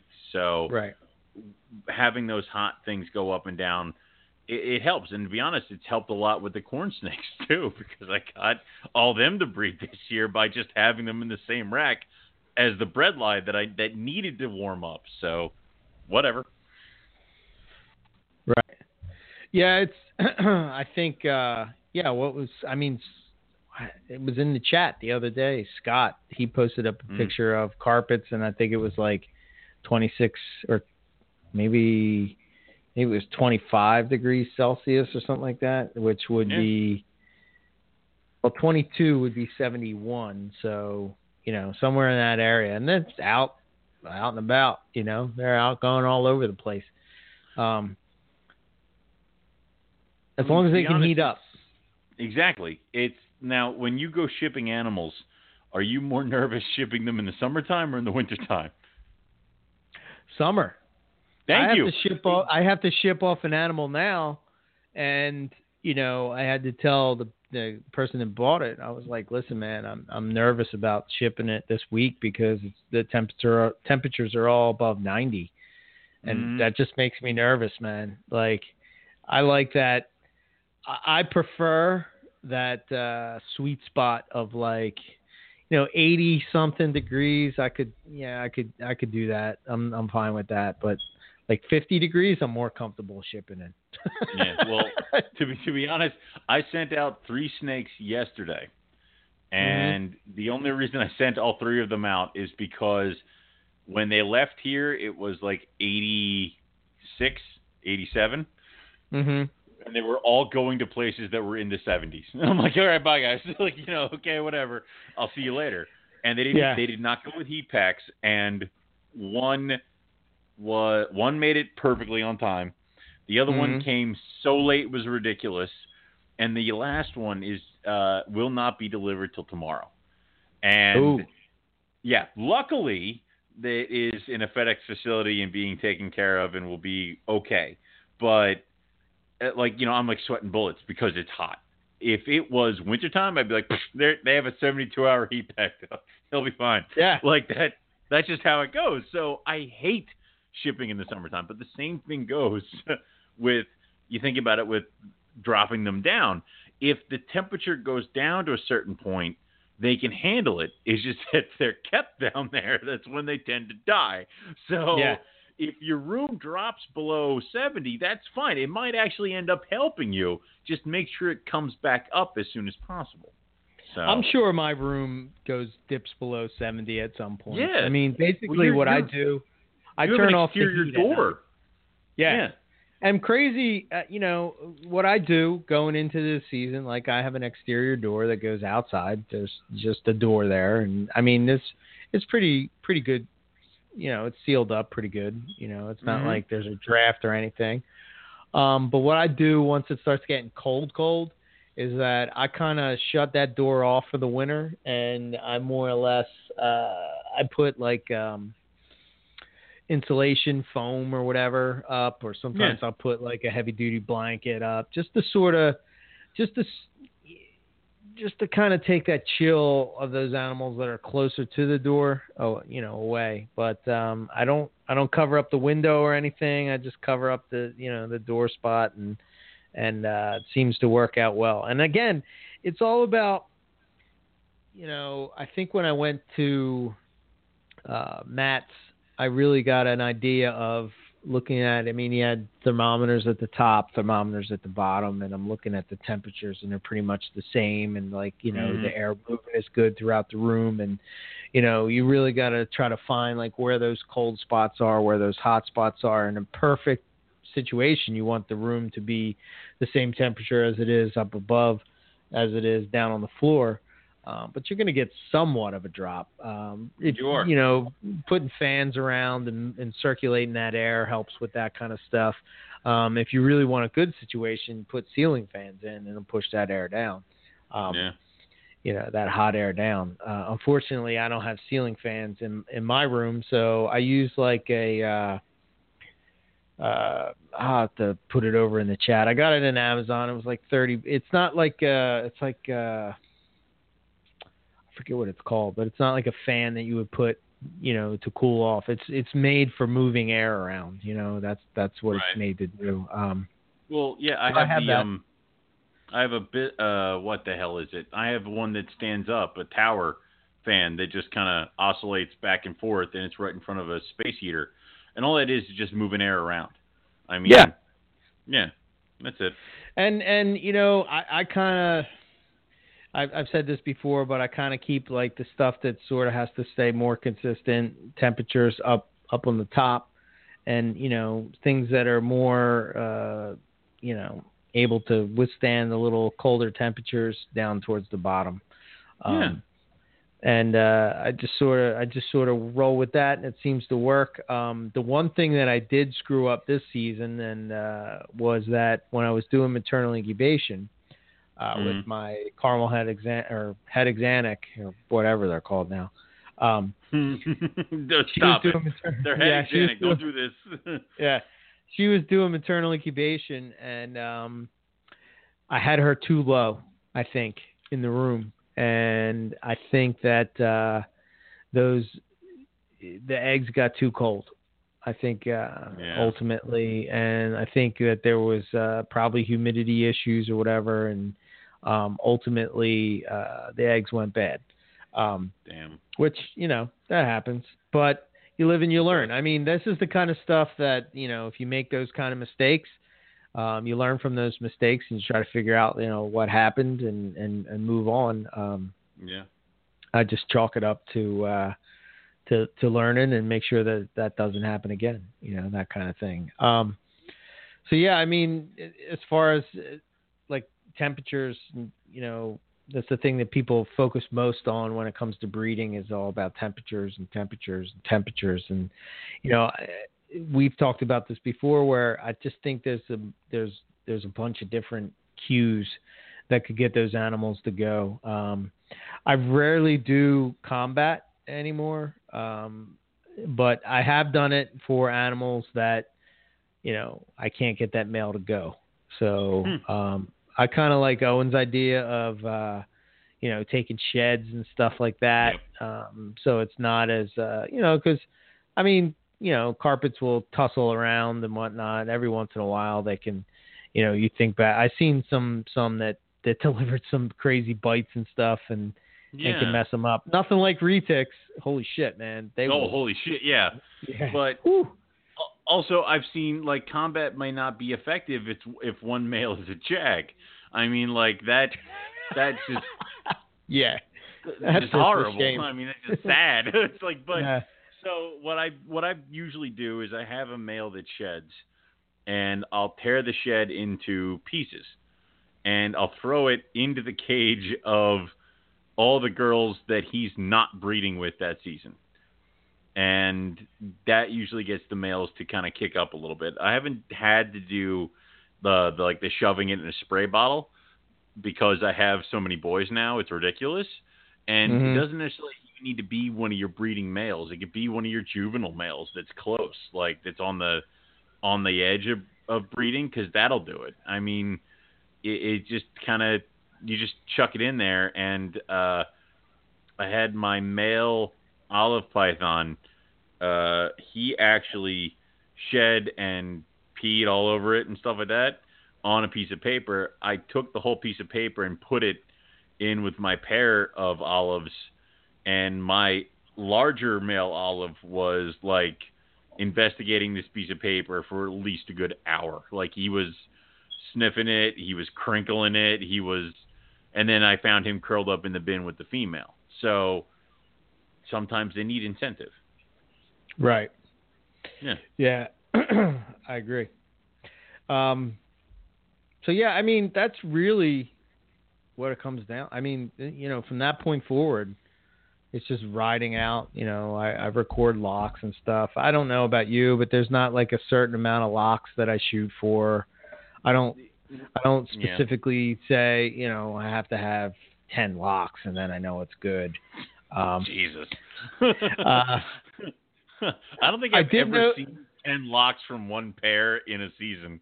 It's like, no. Sometimes you only see one. Sometimes you don't see any. So I mean, like, it's just how it goes. So yeah. Yeah, I mean, and again, that goes back to what we said at the beginning. I mean, again, just being honest, it's much easier to see that kind of behavior if you have a cage. For sure. I mean, it's just that simple. But you can.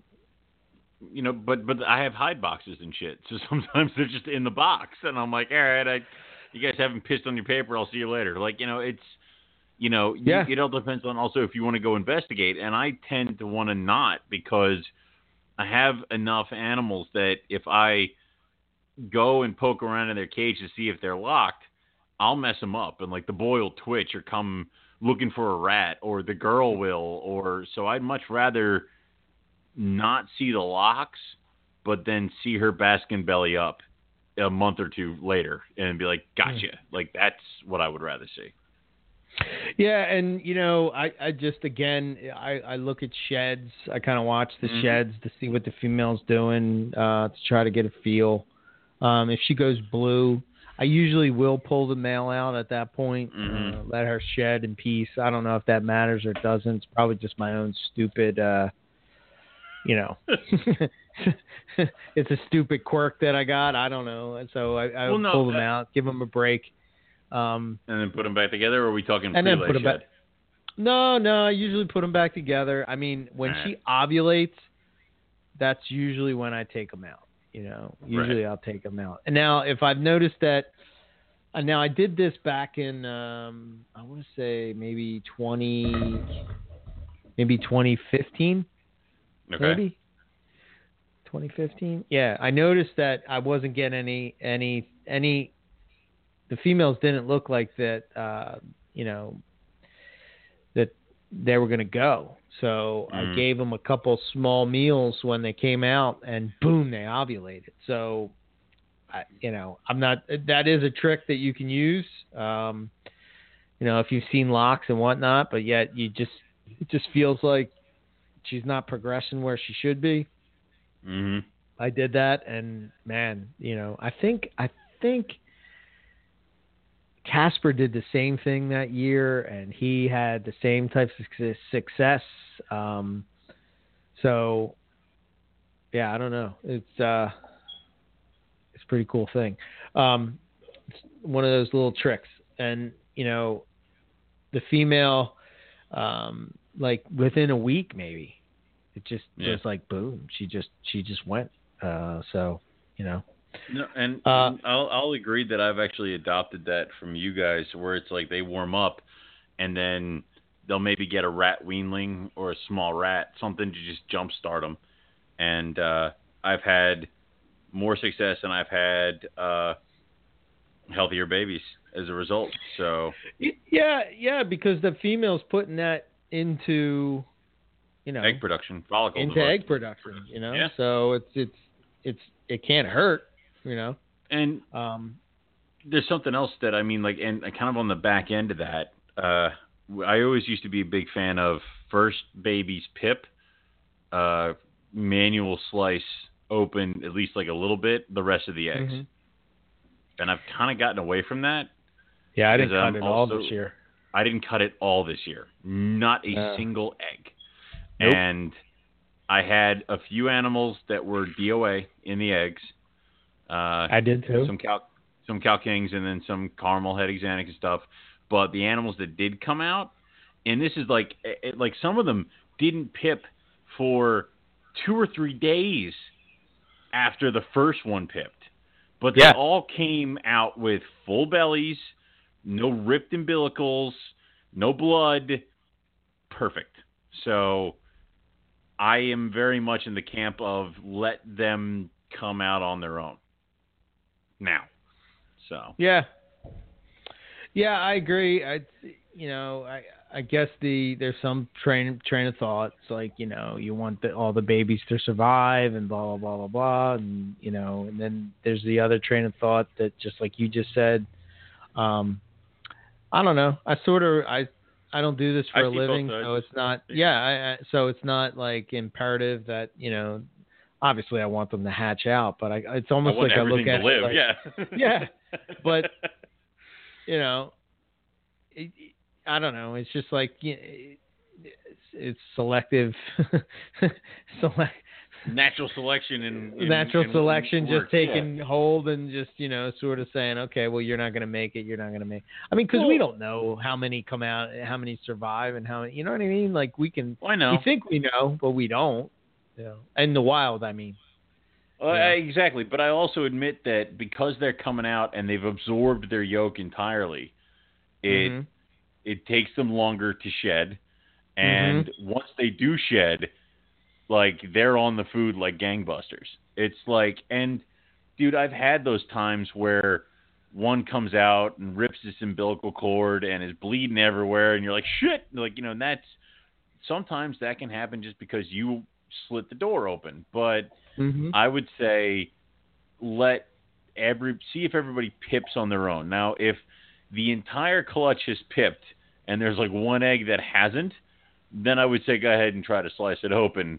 That would be. But I didn't start cutting eggs until everybody else in the clutch was out or on their way to being out. So, yeah. Yeah. I agree. I think that's the the good way to go. But again, if you want to cut, then cut them. Cut. If you want to force feed. If you want to do that, whatever. You know, fine. I just, I'm not a fan of the whole scoop them out of the egg. What's this, Rip? It's like, it is a shocked baby. That's what it is. It's like, Jesus, dude. Again, I do whatever, but to me, I don't know. It just seems like, they're sealed in that egg for a reason, and when you just like reach in and just rip them out. You think there's a guy hatching all the wild retics, just runs around and be like, "Quick, I have to get you all out of your eggs," or do you think they just come home? Yeah. But it's so hard, man. You're waiting. You want to see what's in there, know. Especially when you're doing morph stuff. You're like, oh, what does it look like? What is it? And you see the first one pip, and you're like, oh, I want to see what the rest are. I know, but I'd rather they exactly. I'd rather them come out and healthy. Exactly. You can wait a couple more days. Yeah. So, even then, it's not going to look as impressive until after it has its first shed anyway. I mean, it's going to be like, well, I get you're kind of cool, but then let it shed. It's like, whatever. I wonder if the animals this year ate better because of that. You and me both said that our animals were all pretty much eaten. All my coastal stuff is eating. Yeah.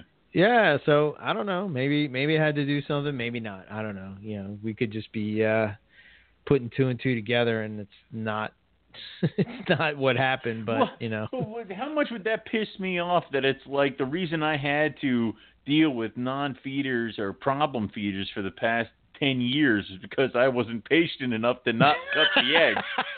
You son of a bitch! God damn it! Yeah. Screwing myself. It's like. But that sometimes that's the way it is, and sometimes you learn. And I would say, like what you said about having the consistency is very important, but also be willing to take advice or change things a little bit. Don't change things drastically and expect to have success. Like, don't sit there and be like, what I'm going to do is open all the doors and windows. It's like, no, dear God, no. So, but, you can change little things a little bit, your timing, this, that, and the other thing. And sometimes it works out better. If it works, keep it. If it doesn't work, don't do it again. This is why it's so important, if you're a first-time breeder, to buy from a breeder. Because if you've grown up that snake over the couple years and you bought, snakes from that person or whatever, you can kind of reach out to them while you're going through. So, like, what I would say if you're new to breeding is first, you want to figure out way in advance, like, what's going to be your approach? What do you think? What do you think is the way to be successful with breeding? And then, talk to somebody that breeds that way. Whether it's food cycling, light cycling, temperature cycling, whatever it is, however you in your head you think that is going to be best for that animal in your conditions. Find somebody that lives by you, is in your area. Exactly. If you live in the Northeast, then find somebody in the Northeast. If you live in Florida, don't call somebody in the Northwest, because you're not going to have the same approach. If you live in the Northeast, there are literally 6 Morelia Python radio episodes where we talk about this. So, come on. Yeah. No one from Pennsylvania should be calling us asking us how to set up a room. Jesus Christ. Yeah. So, I mean, that's what it comes down to. So that would be my best advice. And, figure out what you want to do and, start it now. Like, if you're going to drop temperatures, then drop temperatures. And then when, a winter comes up, then you do it. There's other guys like Lon, Keith, Terry, VPI. They don't drop temperatures. They do more of a food cycle. They keep that constant, 82 degrees type of deal, 78 to 82. And I tried that. It just didn't work for me. And the reason why it didn't work for me is because I changed, number one, mid-season. I changed mid-season. I thought, bad. Oh, yeah, that sounds so good. I had a terrible year that year. That was when I had some respiratory infections, and the reason is because my animals were used to this, and I just abruptly changed it and made it that, and they're like, well, what the hell, man? Why? And I'm feeding them. When you're doing that and you're doing ambient temperatures, you don't feed them big meals, and that was part of the thing that was left out of that conversation is that, you want to feed them smaller meals, and you don't feed them as much because it's not as warm. So their metabolism in theory is not, firing on all cylinders, I guess, if you will. Again, I think, Owen, you've said this a million times. There's a million ways to skin a cat. So, the best thing you can do is just pay attention to your snakes. They will tell you what they want and what time of year it is for them. Once you get that down, you will have success. Carpet pythons are not hard to breed really at all. They're just not. Right. But here's the thing is also don't think that you can't start tooling around with how you're going to cycle your animals when they're all old enough. I mean, that was the other thing with me is that I had a bunch of animals and I'm like, I don't have to worry about, dropping temps or doing how I'm going to do it because they're not old enough yet. It's like you should maybe put them through the paces or at least start trying to build up your plan before it's time for them to go down, because then you'll know how your room's going to react to that stuff. You're going to know what you can get away with and what you can do and can't do. Rather than being like, it's your first season, good luck, and like turning off the power. It's like that's, because then you'll be trying to learn while you have animals going down for the first time. And it's almost like what you did when you moved is you took the year off to figure out how your room was going to work. You focused solely on how the room is affected through winter, how your animals are affected in the room through winter, and what to do from there. And then you hit it hard the following season. Can you imagine trying to figure out your room while you're pairing animals? Oh, no way. I can't. Exactly. No way, man. That's the recipe for disaster. So it is. And I mean, and what I did it was wrong is I moved while animals were paired. So of course my season sucked, but I managed to salve it because two of my females I'm pretty sure were already gravid by the time I moved. So we weren't stopping those trains, but everything else got derailed. So and you just gotta don't rush into it is what I guess my whole thing about this would be. So yeah, absolutely. So, yeah, I mean, that's pretty much that's it. I mean, there's nothing else to it. I mean, get the eggs, set them up. Yeah. I mean, you do light cycles. I don't. I keep them on 12 hours a day, 12-hour night, all year round. You study the moon and what it's doing to them. I do. I really don't care. Yeah. So yeah, you don't care. I really don't give a damn. So there's that. I mean, so like I said, there are lots of things. So, dude, when you work in Philadelphia, yes, in a bad part of town, know God, that the moon affects people. 100%. I do not close on the night. The rush on tasty cakes. What goes on, dude? I mean, no, man. People get crazy, man. They get freaking nuts. It's the weirdest thing. It's just. I don't know if the drug rehab lets out on the full moon night. I don't know, man, but it just gets crazy. We only release the druggies every full moon. Like, it seems that way. Are you sitting in your office and you're like, man, there have been a lot of dudes trying to shoplift Manila wafers, so I'm going to go home and make sure my IJs are put together. Like, what is your thinking? That's the process, It's always related back to snakes somehow, some way. Somehow we get no matter what it is. It's like, oh, shit. The full moon. I bet you all my snakes shed tonight because it's all crazy in this place. And the other guy in your office is like, what the hell are you talking about? Yeah, I'm just a crazy snake guy at work. That's all. Of course, everywhere. Yeah. It's pretty funny, actually. Like some of, yeah, I've said this before, but there's like 212 people that I'm in charge of, and like, the one guy, this one kid, and he found out, I guess somehow, that I breed snakes, and he came up to me. He's like, "Hey Eric, I heard that you breed snakes," and I'm like, "Yeah. You know." He's like, "So how many do you have? Like 12?" I'm like, "No, maybe like 200." Oh, he's like, sweetheart, "What?" no. He's like, "What?" And what kind is it? You know, of course, it's the whole poisonous thing, and you're like, "No, I Of don't course. keep." I said, "It's not poisonous, man. It's venomous." And I said, "No, I don't keep venomous." And I said, "They're just pythons." "Oh my God, you mean like those big things in Florida?" Oh, Jesus Christ! Here we go. See, the problem, I can say no to that. You have to be like, "Why, yes, they are." So it's funny because people always shoot low. I actually had this conversation with someone this weekend. How many snakes do you have? I'm like, that's a question you never really want to ask me. They're like, I'm like, all right. I'm like, so tell me. They're like, I don't know, 13. And I'm like, I just hatched 13. I'm like, so I gave them a thumbs up. And they're like, 50. I'm like, thumbs up. And they're like, oh my God. And then I gave them the number. And they're like, oh dear Lord. I'm like, and then they always take a step back. And I'm like, I don't have any on me right now. Like, they're not going to come crawling out of my pockets. It's like, yeah, whatever. Yeah, exactly. 100%.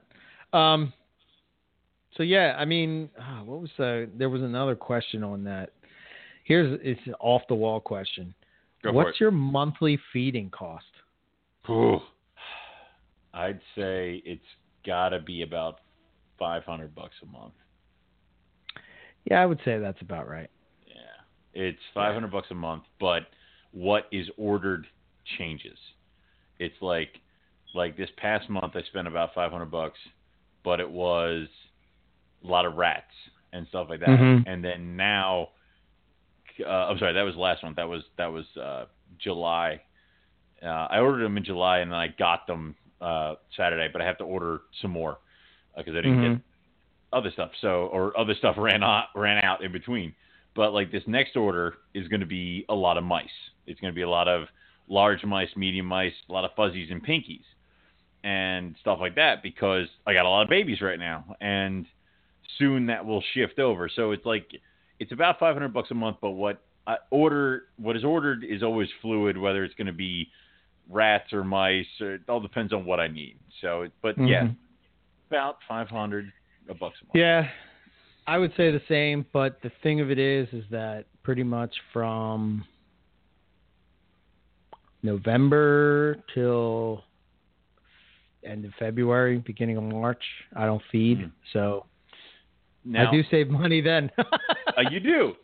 But the thing is, I've actually been buying rodents during the off months to stock the freezer for during the months that everybody's awake. I won't buy absolutely.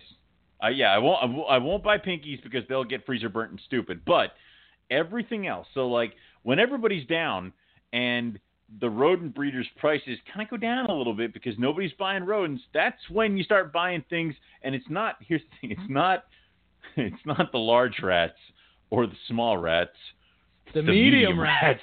Yes. The medium. Yes. When the price of medium rats goes down a little bit, buy as many as you can. Because you're never going to find any. The goddamn ball python guys are going to take them all.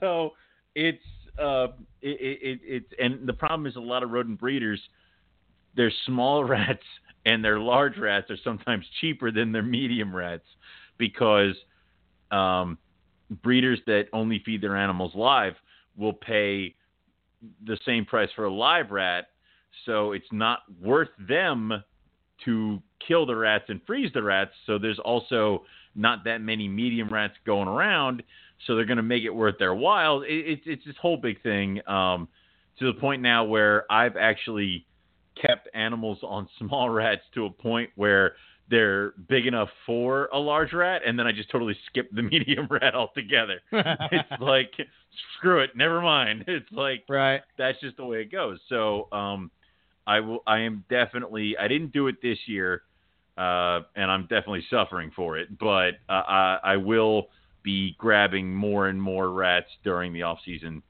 this coming season. So, yeah. Yeah, what I do is I bought when it was downtime, I bought 700 hoppers. Damn it. Damn it, that was smart. And just stocked the fridge with hoppers. There was a sale. Exactly. I was like, oh, shit, I'm getting them. I'm getting it. Yep. Load them up. Yep. You know, which, you know, I'm still running through them with all those babies. So it's good. And that's when you got to strike when the iron's hot. And that's why I would recommend everybody who's got even a minimal snake collection, get a deep freezer. Because you can buy up these rats in bulk and you can throw them in the freezer and you can totally forget about it. And I would also say that, you know, now it used to be a pariah thing to get an animal onto an alternative food source. Like, I only want it to be eating frozen thawed white mice. It's like, okay, it's eating black mice. I don't want it. All right, fine. Like, you know, now it's like it's okay to get them onto other things because some things can be cheaper. Like up near me, it is cheaper for me to buy frozen thawed chicks than it is frozen thawed mice of the same size. So I have now switched all my king snakes and corn snakes and rat snakes to chicks because it is cheaper. I get a bigger bag for cheaper. So, and they get a larger animal to eat.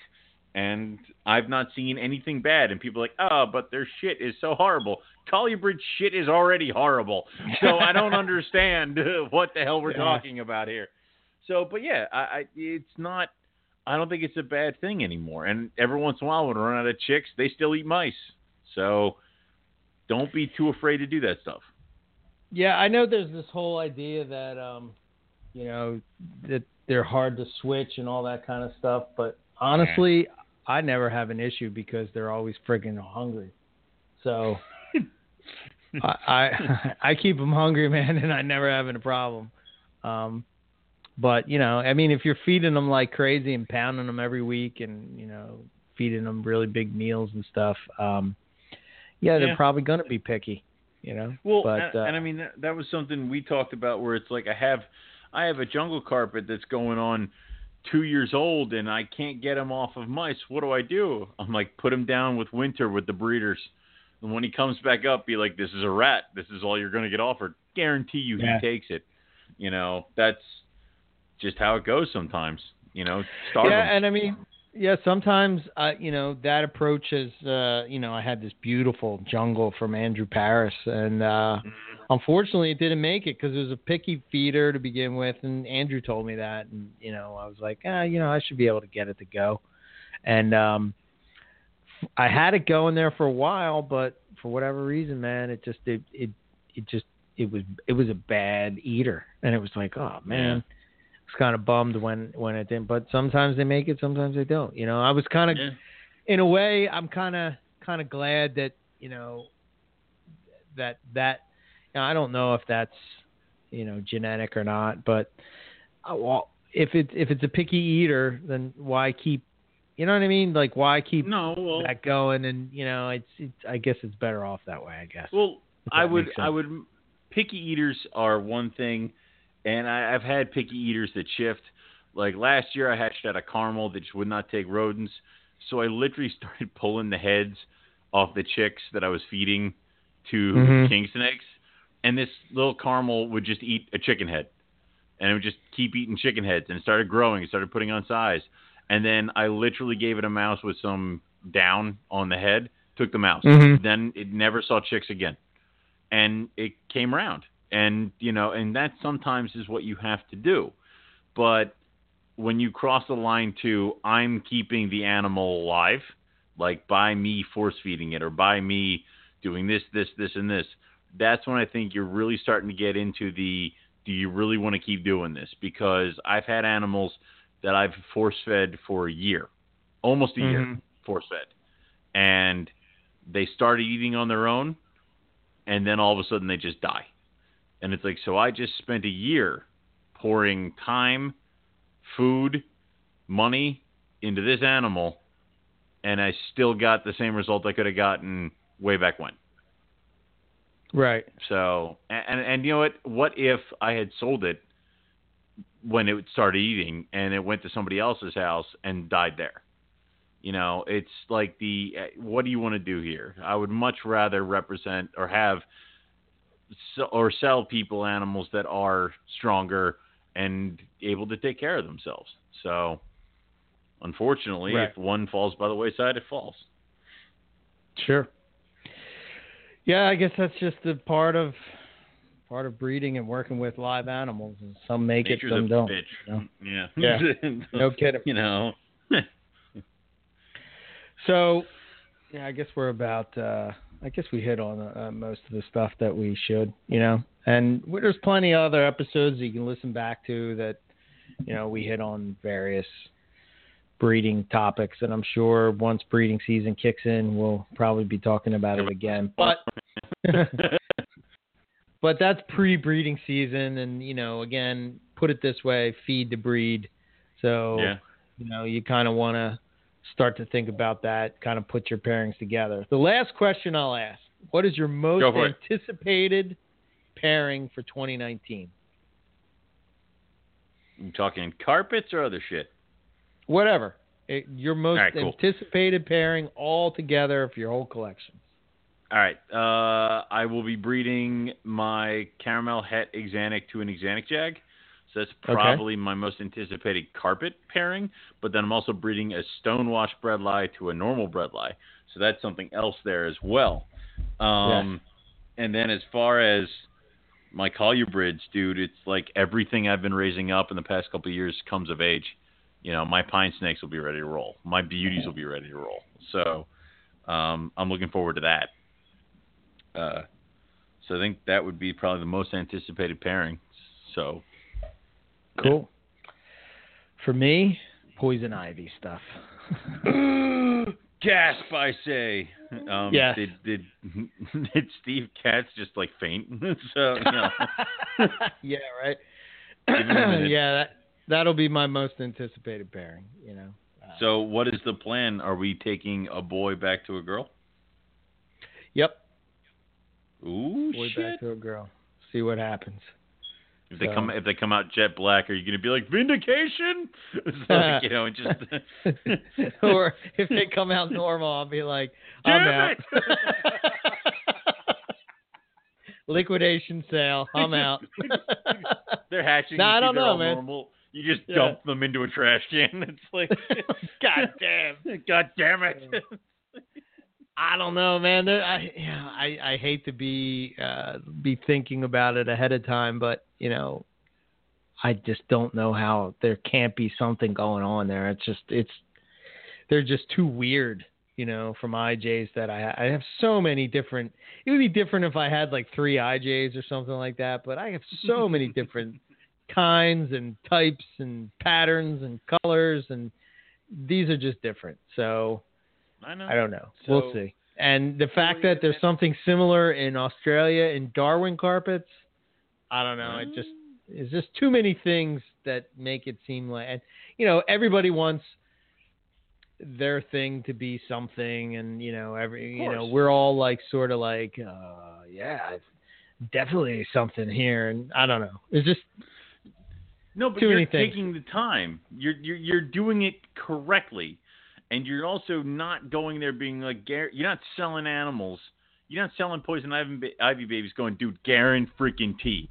Like, you're going to breed them.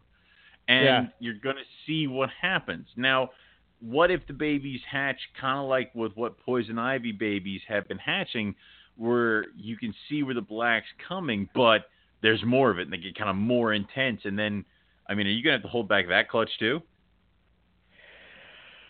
Oh yeah, I mean that would probably be the one that I would hold on to for a while. You know, I mean, what do you do with that? Like, I mean, I don't know. What if they all of a sudden, like, I sell them all as normals, and then all of a sudden they all turn black? You know, I'll be like, what the hell? The best Easter egg on the planet, according to Morelia breeders. They have to go try to track down your IJs. So I think you know. My prediction is that, you know, and I've said this all along. I think it's similar to like the IMG gene and boas. You know, they gain melanin as they age, you know. So we'll see. I don't know. You know, it would be badass to have an all black carpet though. And even better yet, that it would be an IJ, because you would want an all black carpet. I don't want to talk about it. I know. See, that's not fair. The fact that it is an IJ. I have to bend over backwards for an IJ now. Yeah, you know, it's like, it's, you know, the way to make me eat a bunch of crow, because it's like, it's good to have a black carpet python that, you know, wasn't spray painted. You know, it's, yeah. Yeah, right. That wasn't spray painted. Pissed me off. So yeah, I mean that's my most anticipated pairing for next year. Sweet. So we'll see. Next week you'll be leaving, and next week after the show I'll be immediately heading down to my mom's to crash, because then I'm getting on a plane to go to Florida. So gotcha. Next week I will be here because. You know, I believe in NPR, and also I feel we used Rob a lot last month, so it's like maybe, poor Rob. I think he went into seclusion, man. He went into seclusion. He's like, I've talked to these guys too much. I can't talk to them anymore. I need a couple weeks off away. We broke Rob. It's like okay, so you know, I didn't think the guy would ever get sick of talking reptiles, but I think. But here we go. There we found it. Yeah. We never think we'd get to that point, but here we are. So I will be here, depending on the guest, but I'll be packed in. Depending on the guest. Depending on the somebody guest. I don't like, I won't be here. Well, I mean, you know, if you're like, I booked Nick Mutton, I'll be like, you son of a bitch! Like, I need this to end on time. So it's like, I'll be mad at you, to be honest. So no Nick next week. I'll keep. Thank you. All right, good. Thank you.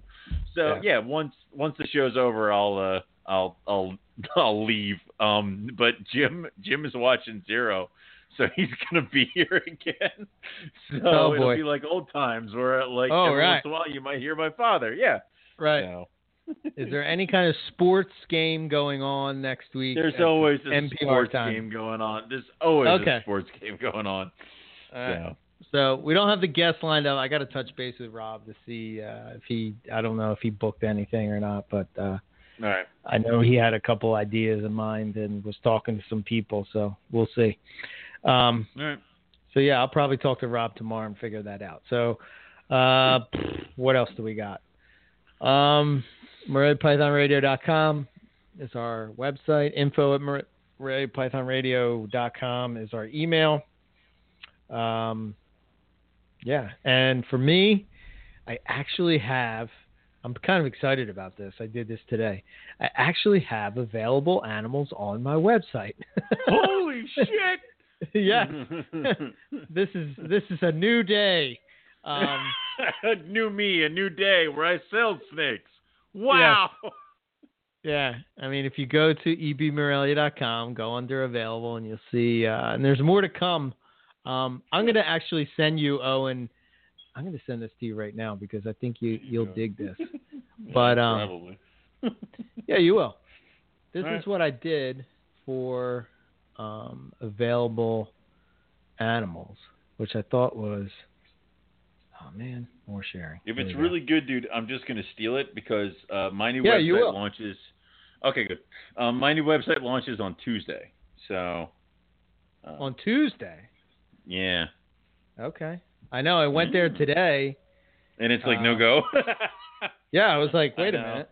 I was trying to put it in. But that's cool. So let's see if it pops up. But popped up in there. All right. Did it? You see it? It's in Evernote. Yep, of course. I like that. Where it's like what it is, the ID, the pick, the price, the for sale. So that's just for me. So I have it, like what they're, what's going to be available. So if somebody's asked, and then that way I can keep up to date with what's what and where's what. Yeah, I like that kind of thing. Pretty cool, huh? Yeah, it is. Do I want anything on here? Probably not.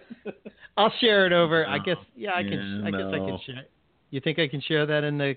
I can share that in the chat. Wait a minute. Why is the granite zebra something or other up here? You put the thing up for sale? Which one? The male? Yeah. Yeah. You crazy person. I have a granite zebra. What the hell do I want another one for? But this one's pretty. So it's... Yeah, it is now. I don't want it. It's Tell gonna me I look don't the want same it. Actually, Yeah. that one might be a caramel granite zebra, to be honest with you. Yeah, yeah. Damn. Mm-hmm. Pretty cool, No. huh? All right. Well, we shouldn't have the show where people are just listening to me shop. So Yeah. But anyway, let's continue. that's kind of the idea. So anyway, there's more to come. As you can see, there's some that don't have prices because I'm trying to figure out like what the hell is the price for this shit of stuff you don't have. But pretty much carpet python wise, if you're interested in something, hit me up, and I'm sure I probably have something. So ebmorelia.com or ebmorelia.net both take you to the same thing. New website's up and going, and I'm working on it day by day, but got available animals on the page so you can check it out there. And if you have any questions or anything like that, feel free to reach out to me, Eric at ebmorelia.com. You can follow me on Facebook page, Instagram, Twitter, YouTube, all EB Morelia. So that's all I got. Cool. What you can do is you could go to rogue-reptiles.com, but nothing would happen there. New website will be launched on Tuesday next week, so keep your eyes peeled for that. I will be making announcements. What you can do right now is go to facebook.com and look up Rogue Reptiles and give us a like over there. There is an album on the Facebook page for all the animals for sale. There aren't that many left. I think I'm down to 2 caramels, and a tiger jag, and then 3 coastals, and that's pretty much it for this season. I will be putting up animals for sale when I get back from my Florida vacation in Daytona. So I will start taking pictures of the animals from 2018 and putting them up for sale. Currently, there's some caramel het axanthic, there's tiger het axanthic, there's caramel jags. Actually, they're Lemke caramel jags because I'm a horrible person and I only have one Lemke. But anyway, and then of course the jungle jags, and then eventually the bredli when they're ready to go.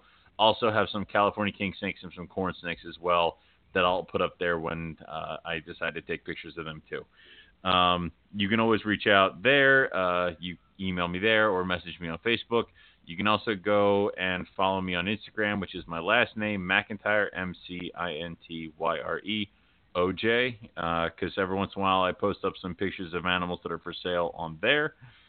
And that's it. I think that's all we have for everybody this week. So we're going to say thank you all for listening, and we're going to catch everybody back here next week for some more Morelia Python Radio. Good night.